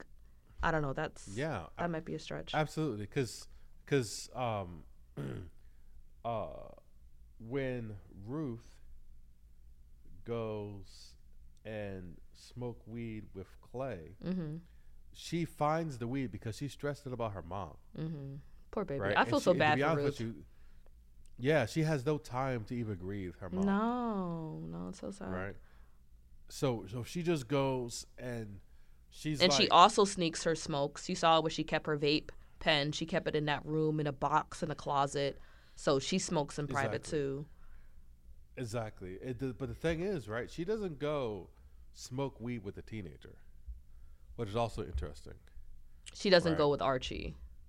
She doesn't go with Archie. Okay. She goes and she finds Clay. Okay. Why? Because Archie was creepy. He took pictures and was jerking off to her, and she knew Archie took creepy pictures of her in her bikini. Right? Amanda was a spaz. Yeah. The little girl, all she cares about is that screen. So only person she could go to was Clay. Yeah. Right. And I guess she knows that he smoked. So, I don't know if she know. Maybe she didn't know, but I assumed because she knew that he smoked too. So she's like, let's smoke together. She could have saw him smoking outside or something. Yeah, but I guess I never thought about that. It's like, kids love vape pens. Why don't you go with Archie? Well, maybe Clay. Well, no, she did say. I was like, maybe Clay is the only person who didn't freak her out, but she did say to her father later on that Clay absolutely wants to fuck her. And like I said, like that sort of fake feminist, she told her father, Ruth told her father, she was like, he definitely wants to sleep with me. And he looked concerned. And she was like, he's not going to try anything. He's not that guy. But does he want to? Absolutely. And it's just like, he's not going to make the first move. But things come to him easily. Women make the first move because he's like more like passive, I guess. But Mm-hmm. yeah. But yeah, that's one. DQ did say that. So yeah, and the thing that I thought was interesting is George's and Amanda's conversation inside. Yes, exactly. And they're having a drink, and Amanda's like, "Oh, I'm warming up to you. I was so rude to you." You know what I mean? She's basically her way of apologizing for the situation because George has showed a lot of grace of letting him back in the house.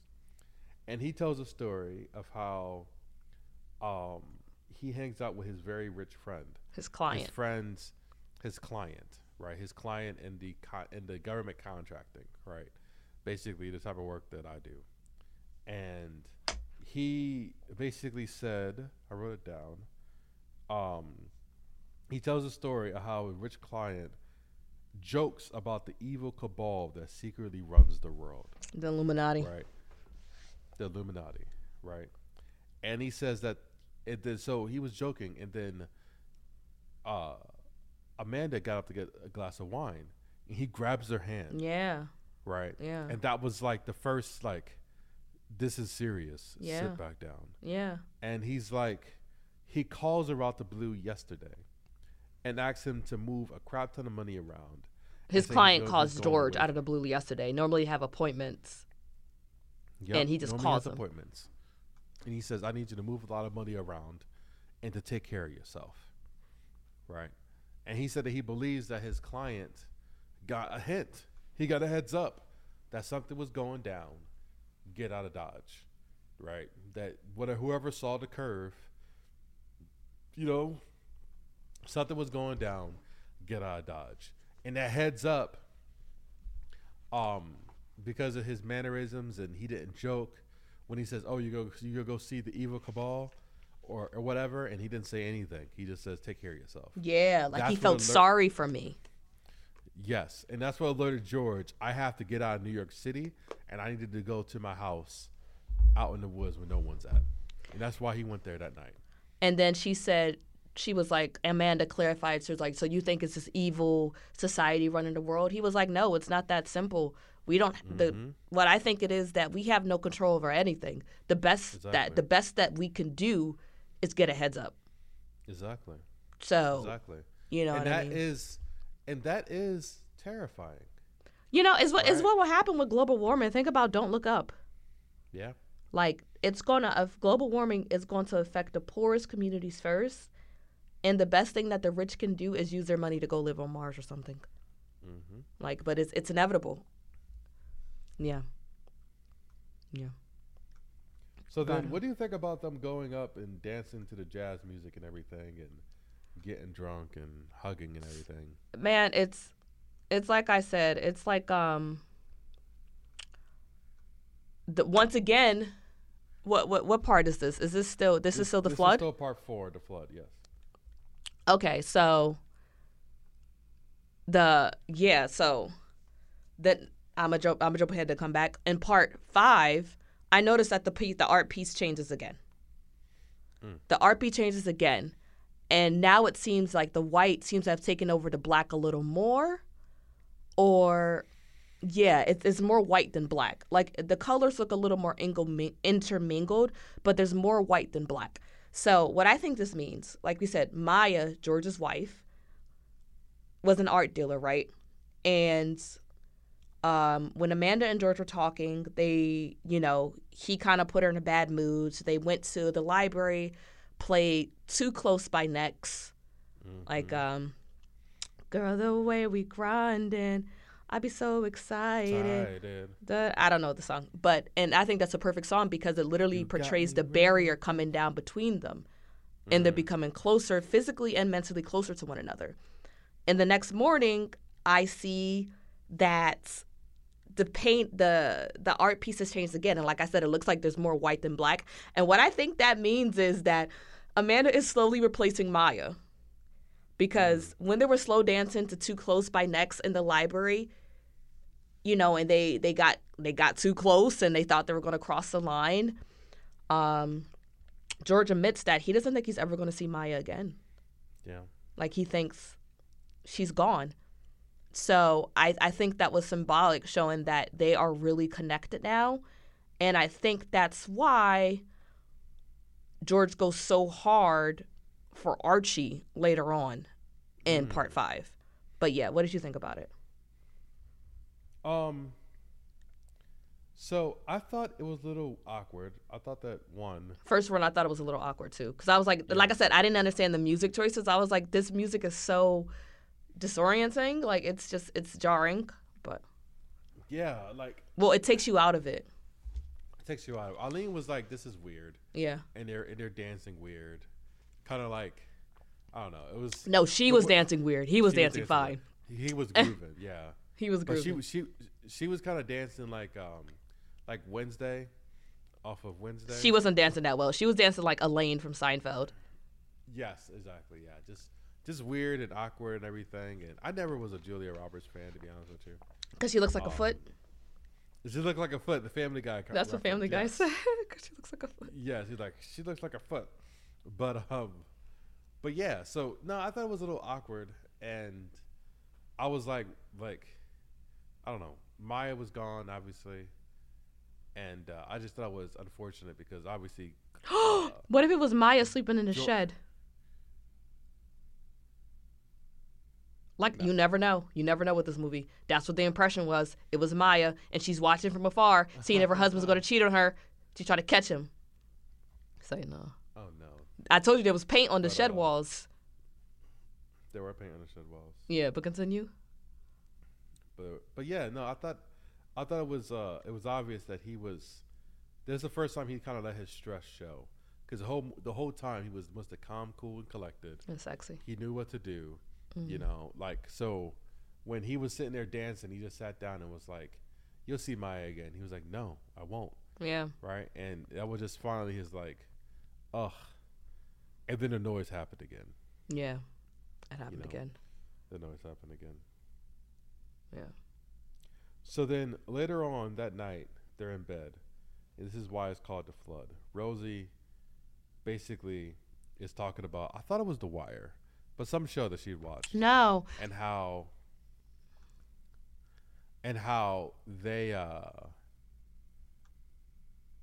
were West Wing. It was called West Wing. Not The Wire. It was West Wing. Oh, speaking of bed, I'm going to go back to this really quickly. West Wing. It was West Wing. Yeah. I told you it was like House of Cards. Like you know, the White House sort of thing. But what was I saying? Remember when like I said, that the second night George and Ruth are still in the basement, and Ruth pretty much says that, she said, "I need you to promise me that when things go wrong, when the doo-doo hits the fan, we have each other's backs. Like we can't trust these white people." Do you agree with her? Mm-hmm. I think 100%. Yeah, I do. Yeah, I do. Right, and I think he didn't agree with her. He agreed that they would be together. He didn't agree with her. Agreed. Well, he went and she said, "I'm scared," so he slept with her that night. Mm-hmm. But like they shared the bear with her. Rather. Yeah, but like I don't know. He was more so pro people. Yeah, but my thing is, remember what George said? He said, the most frightening person I ever encounter is a person who refuses to learn. And it's like, George, you're kind of like that, because it's like what Danny said later on. His the person played by Kevin Bacon, the doomsday prepper neighbor that we saw at the grocery store that we thought was Clay. He says later on, he's like, listen, what did he say? He says,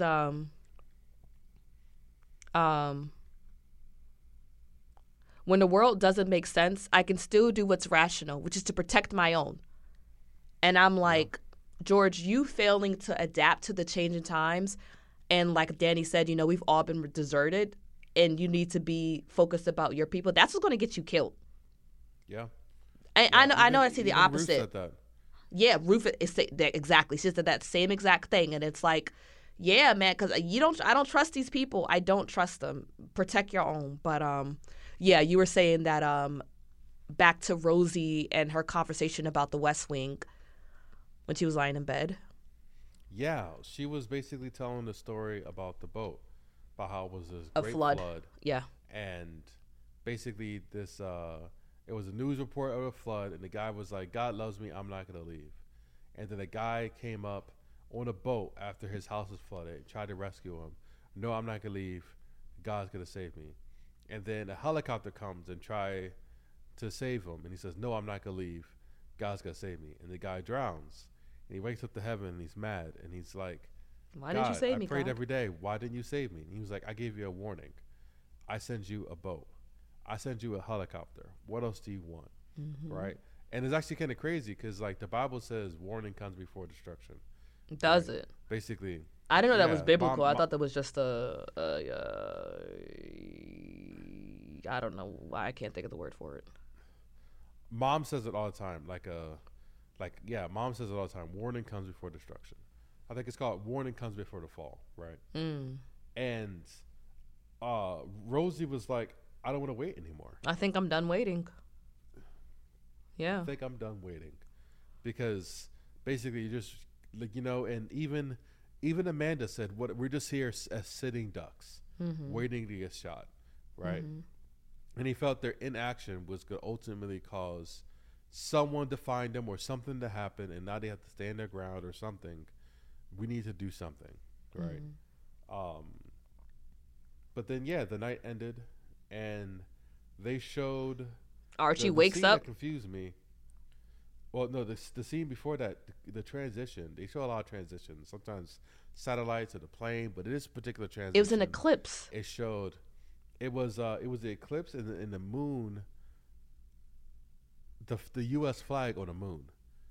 Oh, they showed the Right. moon landing flag, and maybe Yes, they the mean moon maybe landing mean it's flag. up for America. A I new don't dawn is know. not. It seemed A new day is not dawning on America, or the world. exactly. It seemed like the end of the country, right? Because the flag was iced and frozen over. It wasn't waving. Obviously, there's no air. But it was just like dark and morbid, and just like this is what America used to be. This is where America came from. The greatest, one of the greatest achievement is getting a person on the moon. One of the you believe greatest that. achievement in American history. Oh my God, man! One of the greatest. No, I achievements believe in it. It's American just- history. Is now from that to we're being cyber attacked and hacked. Yeah. So the last one, part 5. So Archie wakes up, and I literally had this nightmare probably like 500 times where my teeth are just falling out. Exactly, all the time.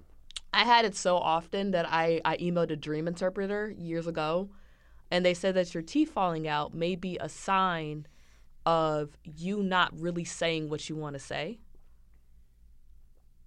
That's how I see it as. And I'm kind of thinking about Archie. I'm like, okay, Archie, he's an asshole, but I wondered if that's just a facade, and he's too much of a toxic male to admit that he's also scared, and to have honest conversations with his little sister and like actually be a good, comfortable little older brother. But that's just me going off the cusp. Yeah, it was when he first woke up, like your dream theme made sense too. Because when he woke up and started pulling his teeth out, I thought he was asleep. I'm like, is this a dream? Is Yeah, this just real? multiple times, his teeth just coming out one by. You had that dream before, haven't Yeah. you? Yeah. Yes, I have. Yeah. Right, and then his mom and his dad is screaming like, "What are you doing? Stop!" Yeah. He's like, "I don't know what's happened to me." Yeah. And he looks so ugly with all his missing teeth. Yeah, he was a handsome kid, but And- now he got like these red splotches on his face. He don't got no teeth. He's all sweaty. I'm like, ill George. Ill George, not his name. Ill So- Archie. So then they go and they panic and they figure out that, hey, we need to go and get some medicine because this kid, he got bit by leaves today. Maybe He's it's Lyme vomited disease. blood. He's vomiting blood. Something has to give. And they also realize that Rosie is gone. She's Rosie, out of she flew the pocket. coop. She said, I'm She done flew the waiting. coop. And y'all didn't listen to her. She said, I think I'm done waiting. That was the warning right there. And next morning, where's Exactly. Rosie? She told y'all niggas, I'm out. She told you, I'm out. I ain't staying here no more. I'm going to Jersey with Auntie. I'm gone. And I'm she going to go left. find friends in them. I'm going to go find Rachel and Ross. Exactly. Matthew Perry, I'm rest in gonna go peace. Ross and Rachel. R.I.P. Yeah. Yeah. But So, and I felt so yeah, they decided to go get some medicine, and I feel so bad for Ruth once again because she's pleading with her father, please don't leave. And I would feel the same way. I was like, how could you leave me? Don't go. How could you leave me for these people who won't reciprocate the kindness and consideration that you're showing them? So I have my notes here. Why did he leave Ruth? Why not just bring her with him? And then later on, while watching the scene and saw what happened, I came to a realization that maybe if he did bring her, she would have got shot by Danny. I feel like he brought her because he didn't. He left her home because he didn't want to leave Amanda by herself. I don't know. I think because he said stay with I Amanda think and help that find he- Rose. Like I said, the So, painting I shows think that this white man, this white girl has infiltrated the blackness. This white woman. So I think he putting Amanda above her. I don't think that. What I think what happened is that, because think about it, right? He grabbed the gun. He went over there with the gun, right? He knows Danny is Paranoid. I feel like everyone in Oklahoma Paranoid. is like that. Yes, there's a lot of Dannys in Oklahoma. There's a lot of Right? Dannys. He knows Danny is paranoid. You befriend Danny right now. He knows that exactly. He knows he's a Cowboy fan, right? So he knows he has bad morals. Right. If you're a Cowboys fan, you don't care about nobody but yourself. You don't care about nobody. You're not an But anyway, upright right? citizen. So he brings the gun. with him, and he wouldn't do that unless he was anticipating some type of confrontation. And him anticipating some type of confrontation, and he knew he had to do that. It's hard to do that with your daughter, who tends to kind of be loud and say whatever she wants with you in that situation. So you think he was protecting her? You know, I think he was protecting her, and I think he knew that if anything goes down, I think he said that. I even think if it's he had not to safe. go- He did say that. He said it's not safe. Stay here or something like that. Yes, and if he went and he had to physically take that medicine, because I think he was prepared to. If he had to go and Which is physically crazy. take it, Because he why didn't would want you his- put yourself in harm's way so you're not there for your daughter, for this boy? He was putting himself in more harm than Clay was at first for Archie. He did. Something in him changed, right? Where he was like,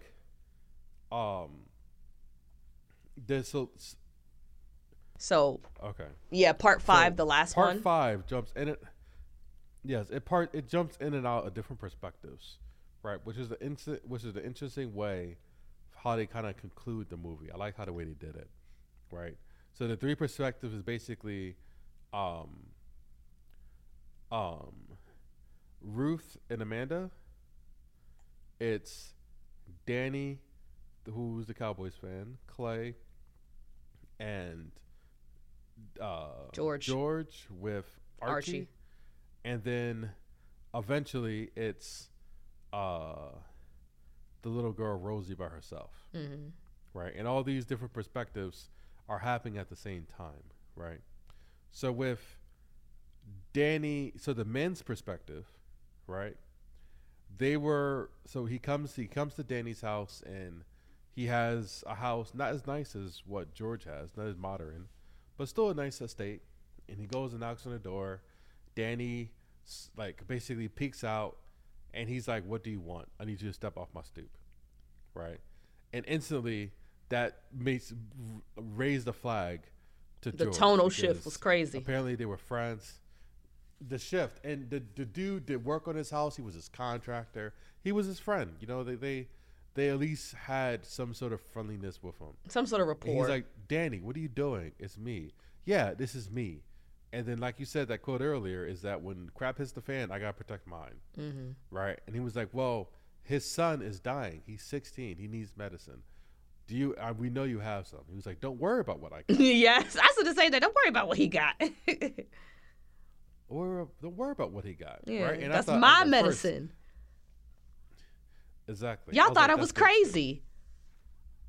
Y'all thought I was a tinfoil hat, doomsday maniac running around talking about end the days. Now I got medicine and you don't. And your baby dying. I'm supposed to give my shit up? No. Exactly. And he, I thought Danny was justified, like you said earlier, right? I thought that he had the right, because if you was in the same situation, right? Someone comes up and asking for your resources, your non-replenishable resources, you wouldn't just give that up. Not You without wouldn't a just trade. be Like you yeah, said, we here got you a go. barter system, like they did. Even though they use cash, so it's not really the barter Yeah. system, but we got to barter something. I wouldn't tell you to get off my property. Well, I don't know. I don't know what's happening. That's the thing. And if you don't know what's going on, like you said, your neighbor becomes the enemy. When there's no clear enemy, you start to fight each other. Exactly. And that was their conflict, right? Mm-hmm. Their conflict was, how do I get this crucial medicine to, and they found out that Archie had radiation poisoning. Because That's what they the same assume thing that he happened in has. Cuba. Well, basically they said he has radiation poisoning because something similar happened. That's what they assume. Oh, hold on. Yeah, but that's what he was treated for. Yeah. I have a little bit of history about that too. You want me to read it? About Cuba? Yeah, or do you, I sent this to you accidentally. So yeah, I actually have a little bit of information about the microwave weapons. That's what they call it. So this is an article from The Guardian. It says microwave weapons that could cause Havana syndrome exist. So let's see what Havana syndrome is. If I can find it. Havana, na. Sahara's in Havana. Okay, so a senior fellow in biotechnology, biosecurity, and ethics at the U.S. Naval War College was brought in as an advisor by the government in late 2016 after about 2,000 U.S. diplomats began falling sick in Havana.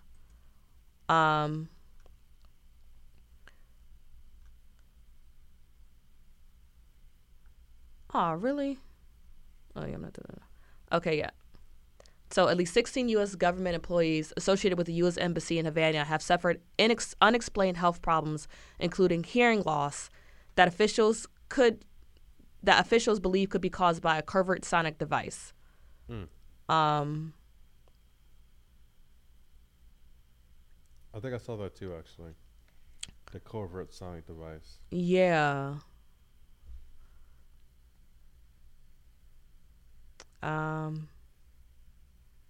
I didn't know it was that recent in 2016.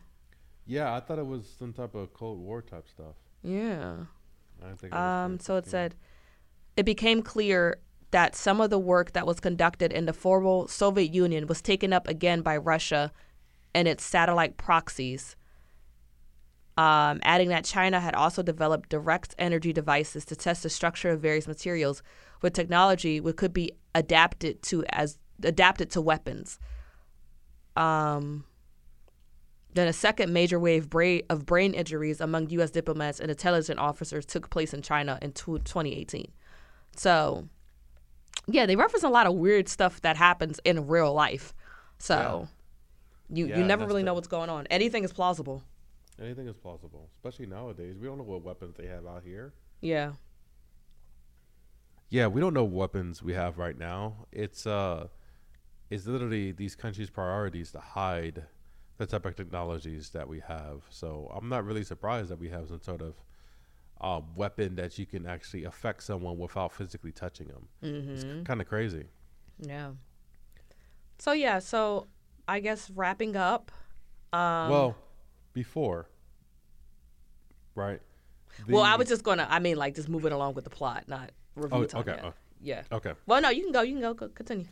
So when Amanda and Ruth are basically looking for Rosie and they find a shed, I believe that Amanda shows her true colors when she starts yelling and blaming Ruth for what's happening, right?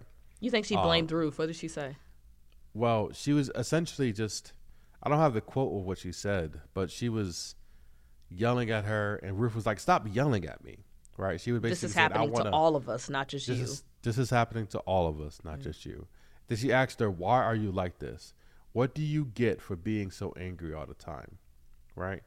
And I feel like there's a lot of people I know who I can ask that question. A lot of women who look like her, who look like Amanda. Yeah, just that, or also people who look like other people, right? Just people just grumpy all the time. And then Amanda goes on to explain that she hates people because she believes that humans, and she didn't say this directly, but she believes that humans are inherently selfish and would do whatever they can to other people in the environment to get what they want. She says that people are selfish, and she's also selfish.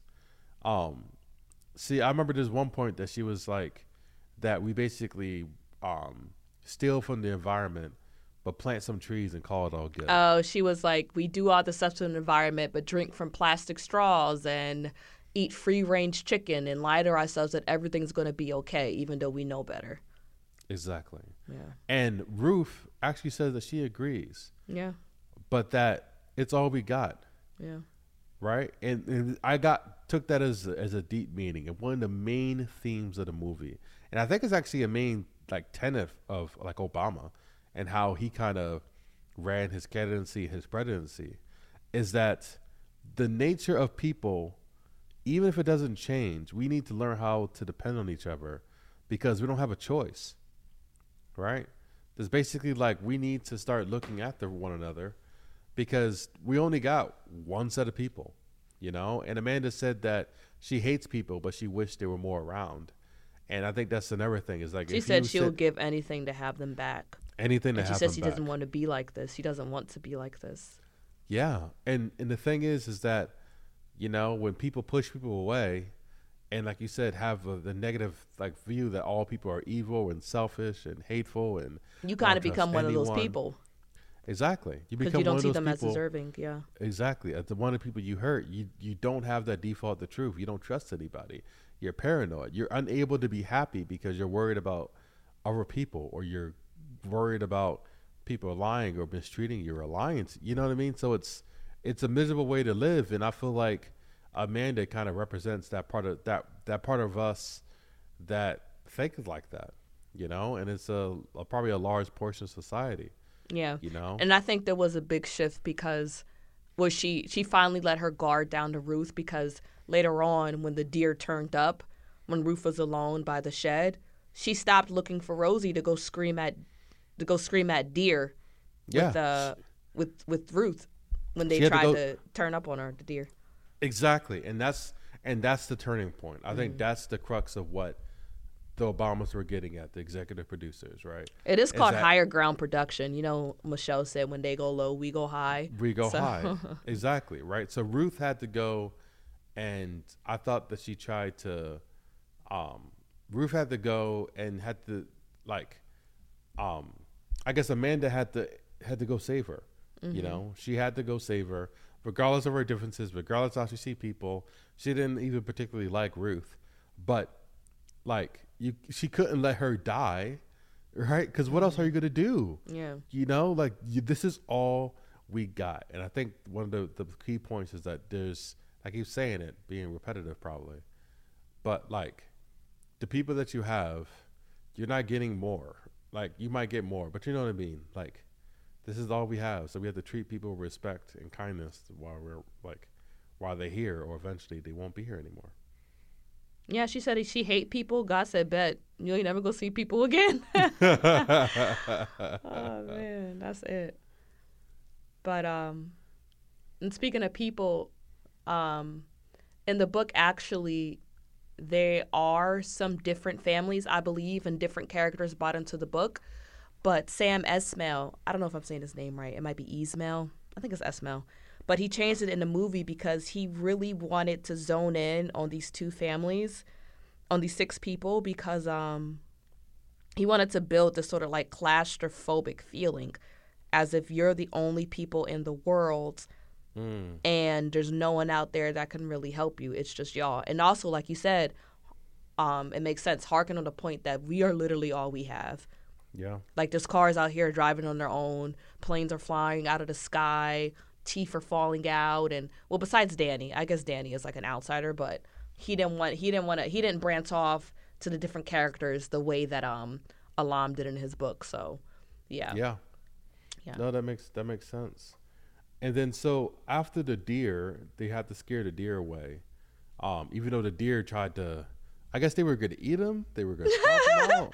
That reminds me of an episode of Parks and Rec when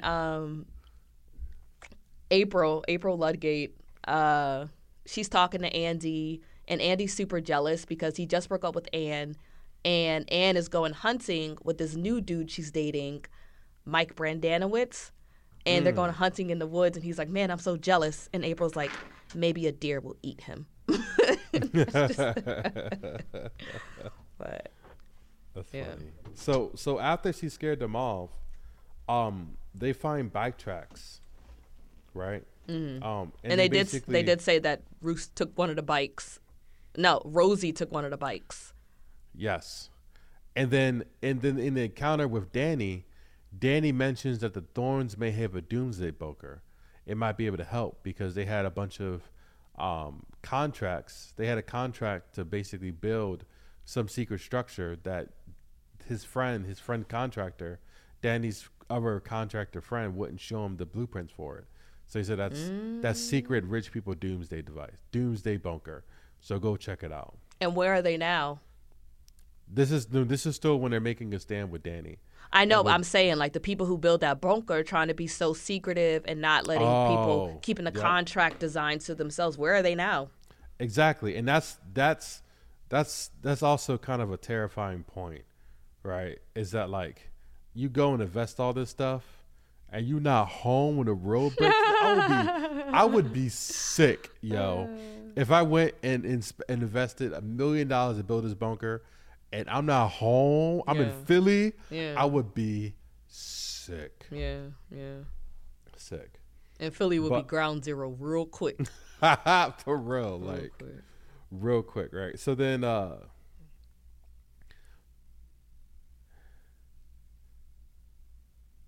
so after the climax, right, where George makes this stand and pulls out his gun, and is the most tense part of the whole movie. Clay jumps in and he makes this plead that basically like, hey, what are we doing? Calm down, like put the guns down. And eventually they do, and Danny accepts $1,000.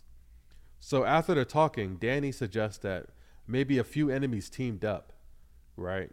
Because his friend in San Diego saw pamphlets in Korean or Mandarin, right? Whereas the pamphlets that we have here that Clay saw looks like it's in Arabic.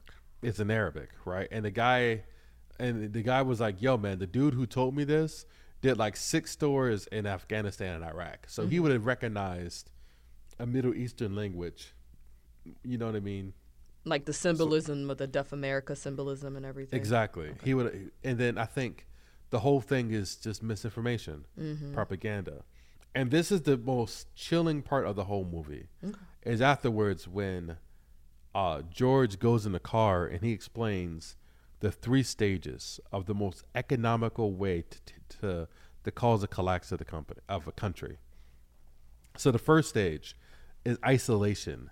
You make the target deaf, dumb, and as paralyzed as possible, right? And that's what they did when they the noise, basically that's what they did with the Teslas, not letting people evacuate the city. Okay, that's what they did with knocking out the cell service, right? Knocking out the communications. The second stage is synchronized chaos. Terrorize them with covert attack and misinformation, overwhelming their defenses and leave the weapon systems vulnerable to extremists in their own military. That's Danny. So without a clear enemy or motive, people will start turning on each other. If done successfully, the third stage will happen on its own. So basically, that was the noise. That was the synchronized attack, right? Yeah. And it's a recipe for civil war. Yeah, it's a recipe for civil war. And in step 3 is civil war and collapse. And he said, this is considered the most effective way to destabilize a country because if the target nation was dysfunctional enough, it would do the work for you. And I was thinking, what nation, what first class nation is more dysfunctional than the divided. United States and divided. Yeah, I don't know. Right? Like, it's called the United States of America, but there's nothing united about us right now. Right? If you think about the politics difference between where we're at right now, between Oklahoma and Philadelphia, right? Or just how people just think, I don't know. It's like, it's a combination of the media. Like how this place is called a melting pot, but people get mad if you speak anything other than English. Like, exactly. Yeah.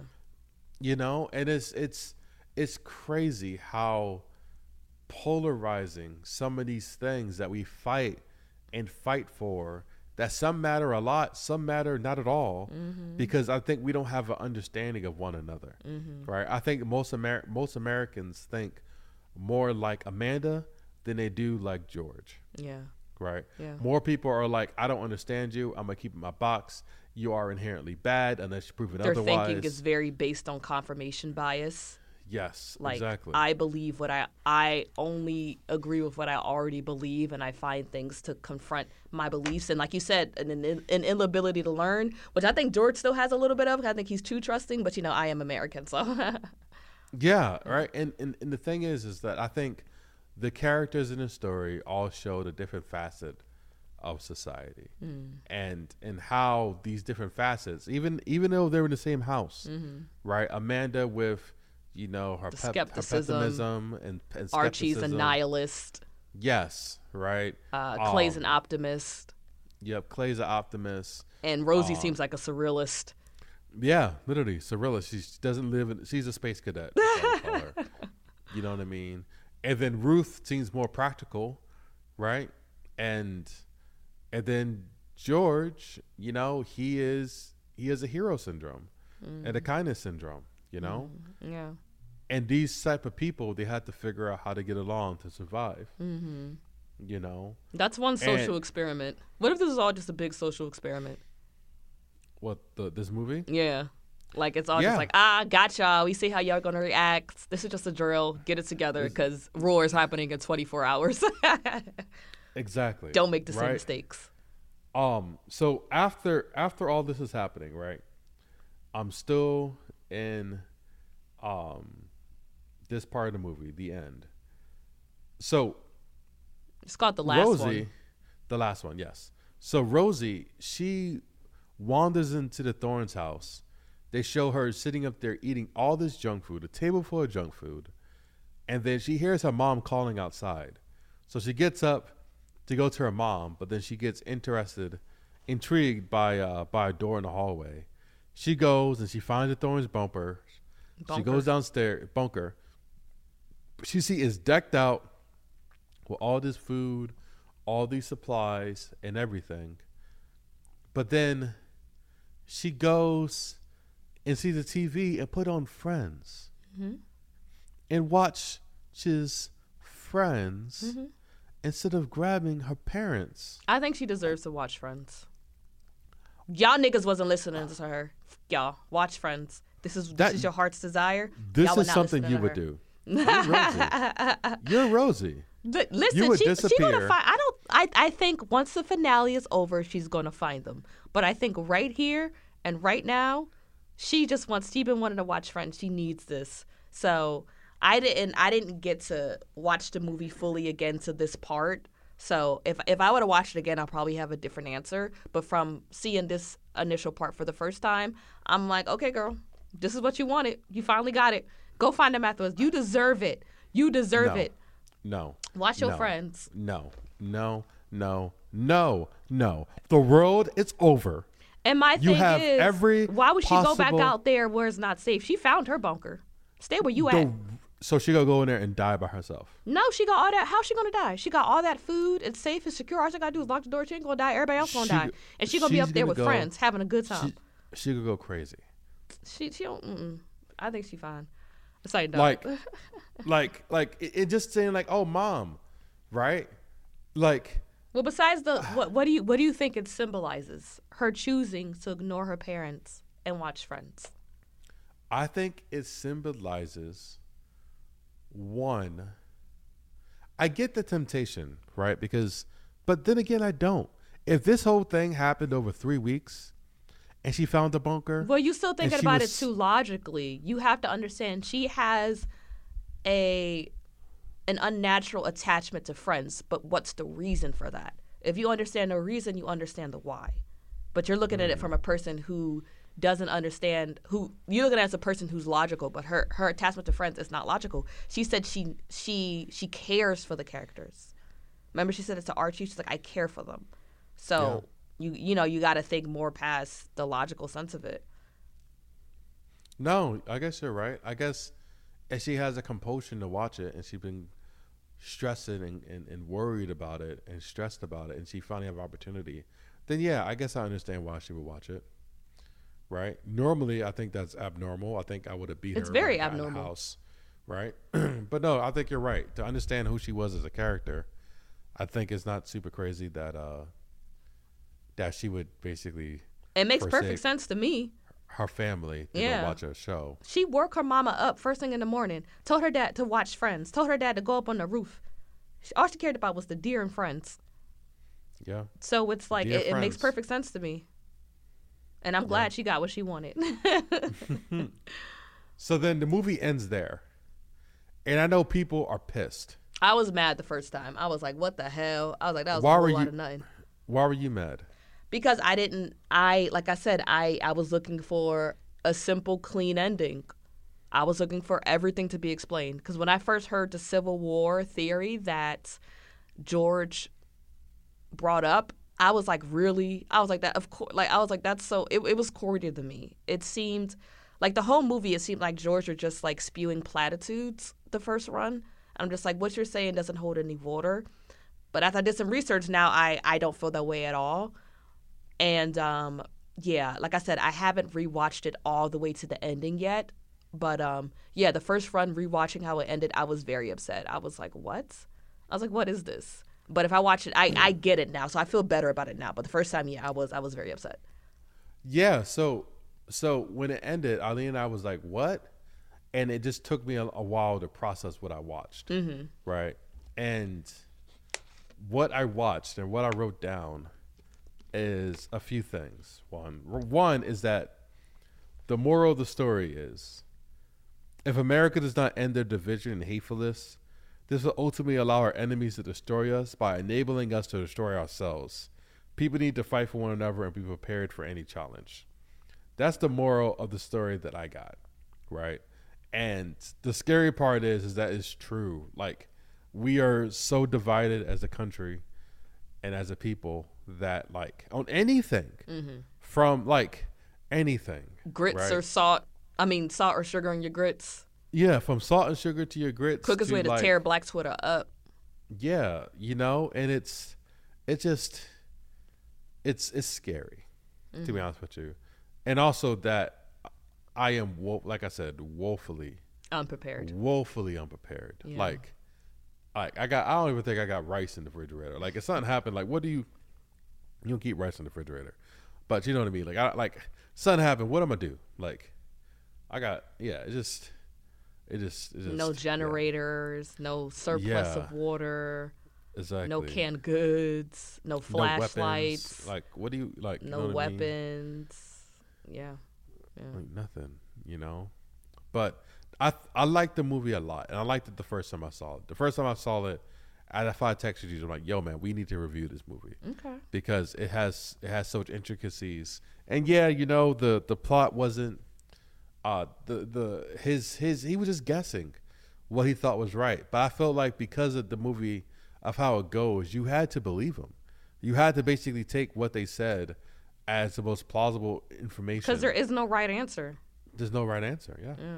Everything take is it. very ambiguous. That's if you come in there expecting to understand what's happening, you won't. Because and it makes sense, because we're just like the characters. We don't understand. If the characters don't understand what's happening, why should we? Exactly. And there's not an all-knowing narrator to tell us. Exactly. Like, I feel like it adds to the immersion. We're just as confused as you are. Yeah. But also, like, they're gonna find each other, right? Ruth and Amanda are outside the house. The guys are driving back to the house, and then eventually, when they realize they're not in the house, they go to the Thorns, and they go find them, and they're all gonna group there.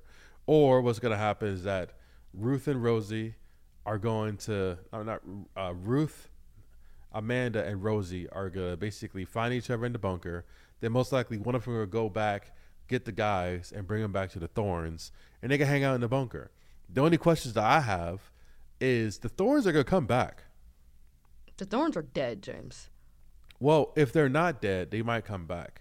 Wow. Or maybe the contractor who built it might come back. Or maybe eventually if Danny runs out of supplies, he's could come back. Like, But how are they going to get there? Out. If everyone, let's say everyone in that area is gone during, I don't know, the season, because I don't know, maybe they're renting it out. They may be so far away that they can't get back there. Yeah. You saw the roads. Yeah. I mean, if they're in town, people in town might come over. Okay. Because if basically if George can drive from his house to Danny's house to the Thorns' house, then Danny can also drive to the Thorns' house. Well, Danny can, yeah, but Danny doesn't want to congregate with y'all. Danny gonna say where he at. I mean, if Danny eventually is like, I need some stuff, and I know who might have some stuff, he might go over there. That's what I'm trying to say. I'm saying basically, I'm saying that bunker, they need to be able to defend it. That's all I'm trying to get at. All right. I get you. Be able to defend it. So what would you rate Leave the World Behind? So I would give it a large bag of popcorn. Okay. I enjoyed it a lot. I thought that the themes were impactful. I could see, especially Barack, I can see his impact in the movie and why he appreciated the book, because he is an optimist. He does believe the best in people. And I think that he knows that people suck sometimes. But this kind of shows like, yo, man, like even in a tragedy, you need to figure out how to come together. But also, I think the movie serves as a warning. It definitely. I think it serves as a warning for us as individuals to be prepared for anything to happen, but also serves as a warning for the country to basically get your act together, because the more uncommon ground we have, the more uncommon ground that we have, the more vulnerability we have towards our enemies. Our division is a weak spot. A division is a weakness, just like the Jenga spot, right? Yeah. When you go and separate Jenga, right, the weakest area, the most unstable area, when you move those, when you single out a particular piece, right? You single out those pieces, and that's the most areas. That's the highest area of instability, right? And that's what basically America is a giant Jenga right now. That if you go and you pull up, do those 3 stages. Put off 3 key points or whatever, it's a wrap. I don't know how successful a country will be able to do that in that magnitude, but in all seriousness, like when they went in the bunker, it was like they just did it in key population points. They didn't have to do it the whole country. They did it in New York, LA, you know what I mean? Like probably Houston, just population centers. And then from there, the rest does it for you. Like if Dallas breaks, Oklahoma got a trip. You know, like it doesn't even have to impact the whole country. Yeah. And one other point I have is this same sort of methodology is, so in World War II, another book I'm reading called The Bomber Mafia, I'm a big Malcolm Gladwell type person, but they talked about how in World War II there was a 2 different strategies, right? It was for bombers. Traditionally, it was, you bomb as much as you can as possible, right? You basically scorch earth bombing. That's what they called it. That is apocalyptic. Yeah, and that's what they did. So there was one night, for a year straight, wow. Germany bombed England, bombed London every night. Every night they dropped 100. Aren't they called airstrikes?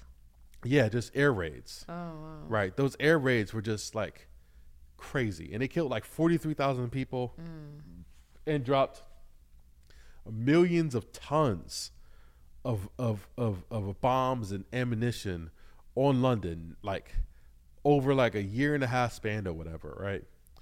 But London survived. They said that they interviewed Londoners, and it was we would still go to clubs, we would still go out, and when there was an air raid, we kind of just got in a shelter. Crazy what you can adapt to. It's crazy, right? But what we realized towards the end of World War II is that sometimes you don't have to burn everything. You just need to hit the strategic areas, right? You need to hit where the communication comes from. You need to hit where the main weapon systems are. You need to hit their food source, and eventually you can cripple the country. And this is what type of attack that was, right? It was a type of attack that was like strategic and not just, oh, we could drop a nuke, right? That's what we think. And like Someone's you said, just it got to saves a drop lot a of money. nuke. It saves a lot of money. It saves a lot of, like, to be honest with you, it saves a lot of lives, but it cripples the country so much faster. So much. Which I think probably doesn't save a lot of lives. If you're messing with the food, there's probably a lot of people who starve. Yeah, like short term, direct correlation lives. Okay. But so what do you think about the movie? I will give this movie a medium bag of popcorn, but like a bigger medium bag of popcorn, only because I can't. What? Like That a make any medium bag sense. of popcorn that's a little bigger. Like, you know, Don't make any sense. they put a little extra popcorn in there. That make no sense. You just making up stuff. No, is it, you know how Is it like a medium or is it large? like you know how like you get a medium fry, but there's a little bit of fries in the bag, but it's still considered a medium fry. Yeah, I'm gonna let you live. All right, I'm gonna say a medium. Okay. But ignore the cue. What? But I'm gonna say a medium because it's just, you know, the first run of the movie. Like I said, I was kind of like, oh, this is dragging on. They're talking so much, and there are a few points where, you know, I was engaged, but I think it was just too much of a buildup. And because of what I was expecting, yes, I went in there expecting a certain type of movie, and I didn't get that. And I had to really learn how to watch the movie in a way. So, and I'm just going to be honest, like I'm just not, call me unsophisticated or whatever, but that's how I felt. You know, maybe I do like sitcom ass movies where things wrap up and things are explained. But, you know, the second watch was a lot more enjoyable. I did thoroughly enjoy it upon the second watch, but I think the first watch does still hinder my rating a little bit. So I'll give it a medium bag of popcorn. But if someone said they'll give it a large, I understand, because the movie, the cinematography was beautiful. Like, there was this one point in the movie where Mahershala says, he said something like, I don't think things are ever going to go back. And how the way they shot that film, it was such like, just like a, there it is type of moment. And then right afterwards, you hear the noise for the first time. And like, it was just like a, there it is. And like how his face looked and the lighting and the framing, it's a beautiful looking movie. So that's my, that's our review, guys. I hope you like it. This is our longest review ever. This is quite a big movie to unpack. So Yeah, it is.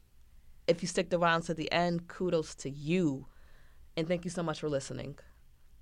Yeah, thank you for another episode listen to the Watch That John podcast.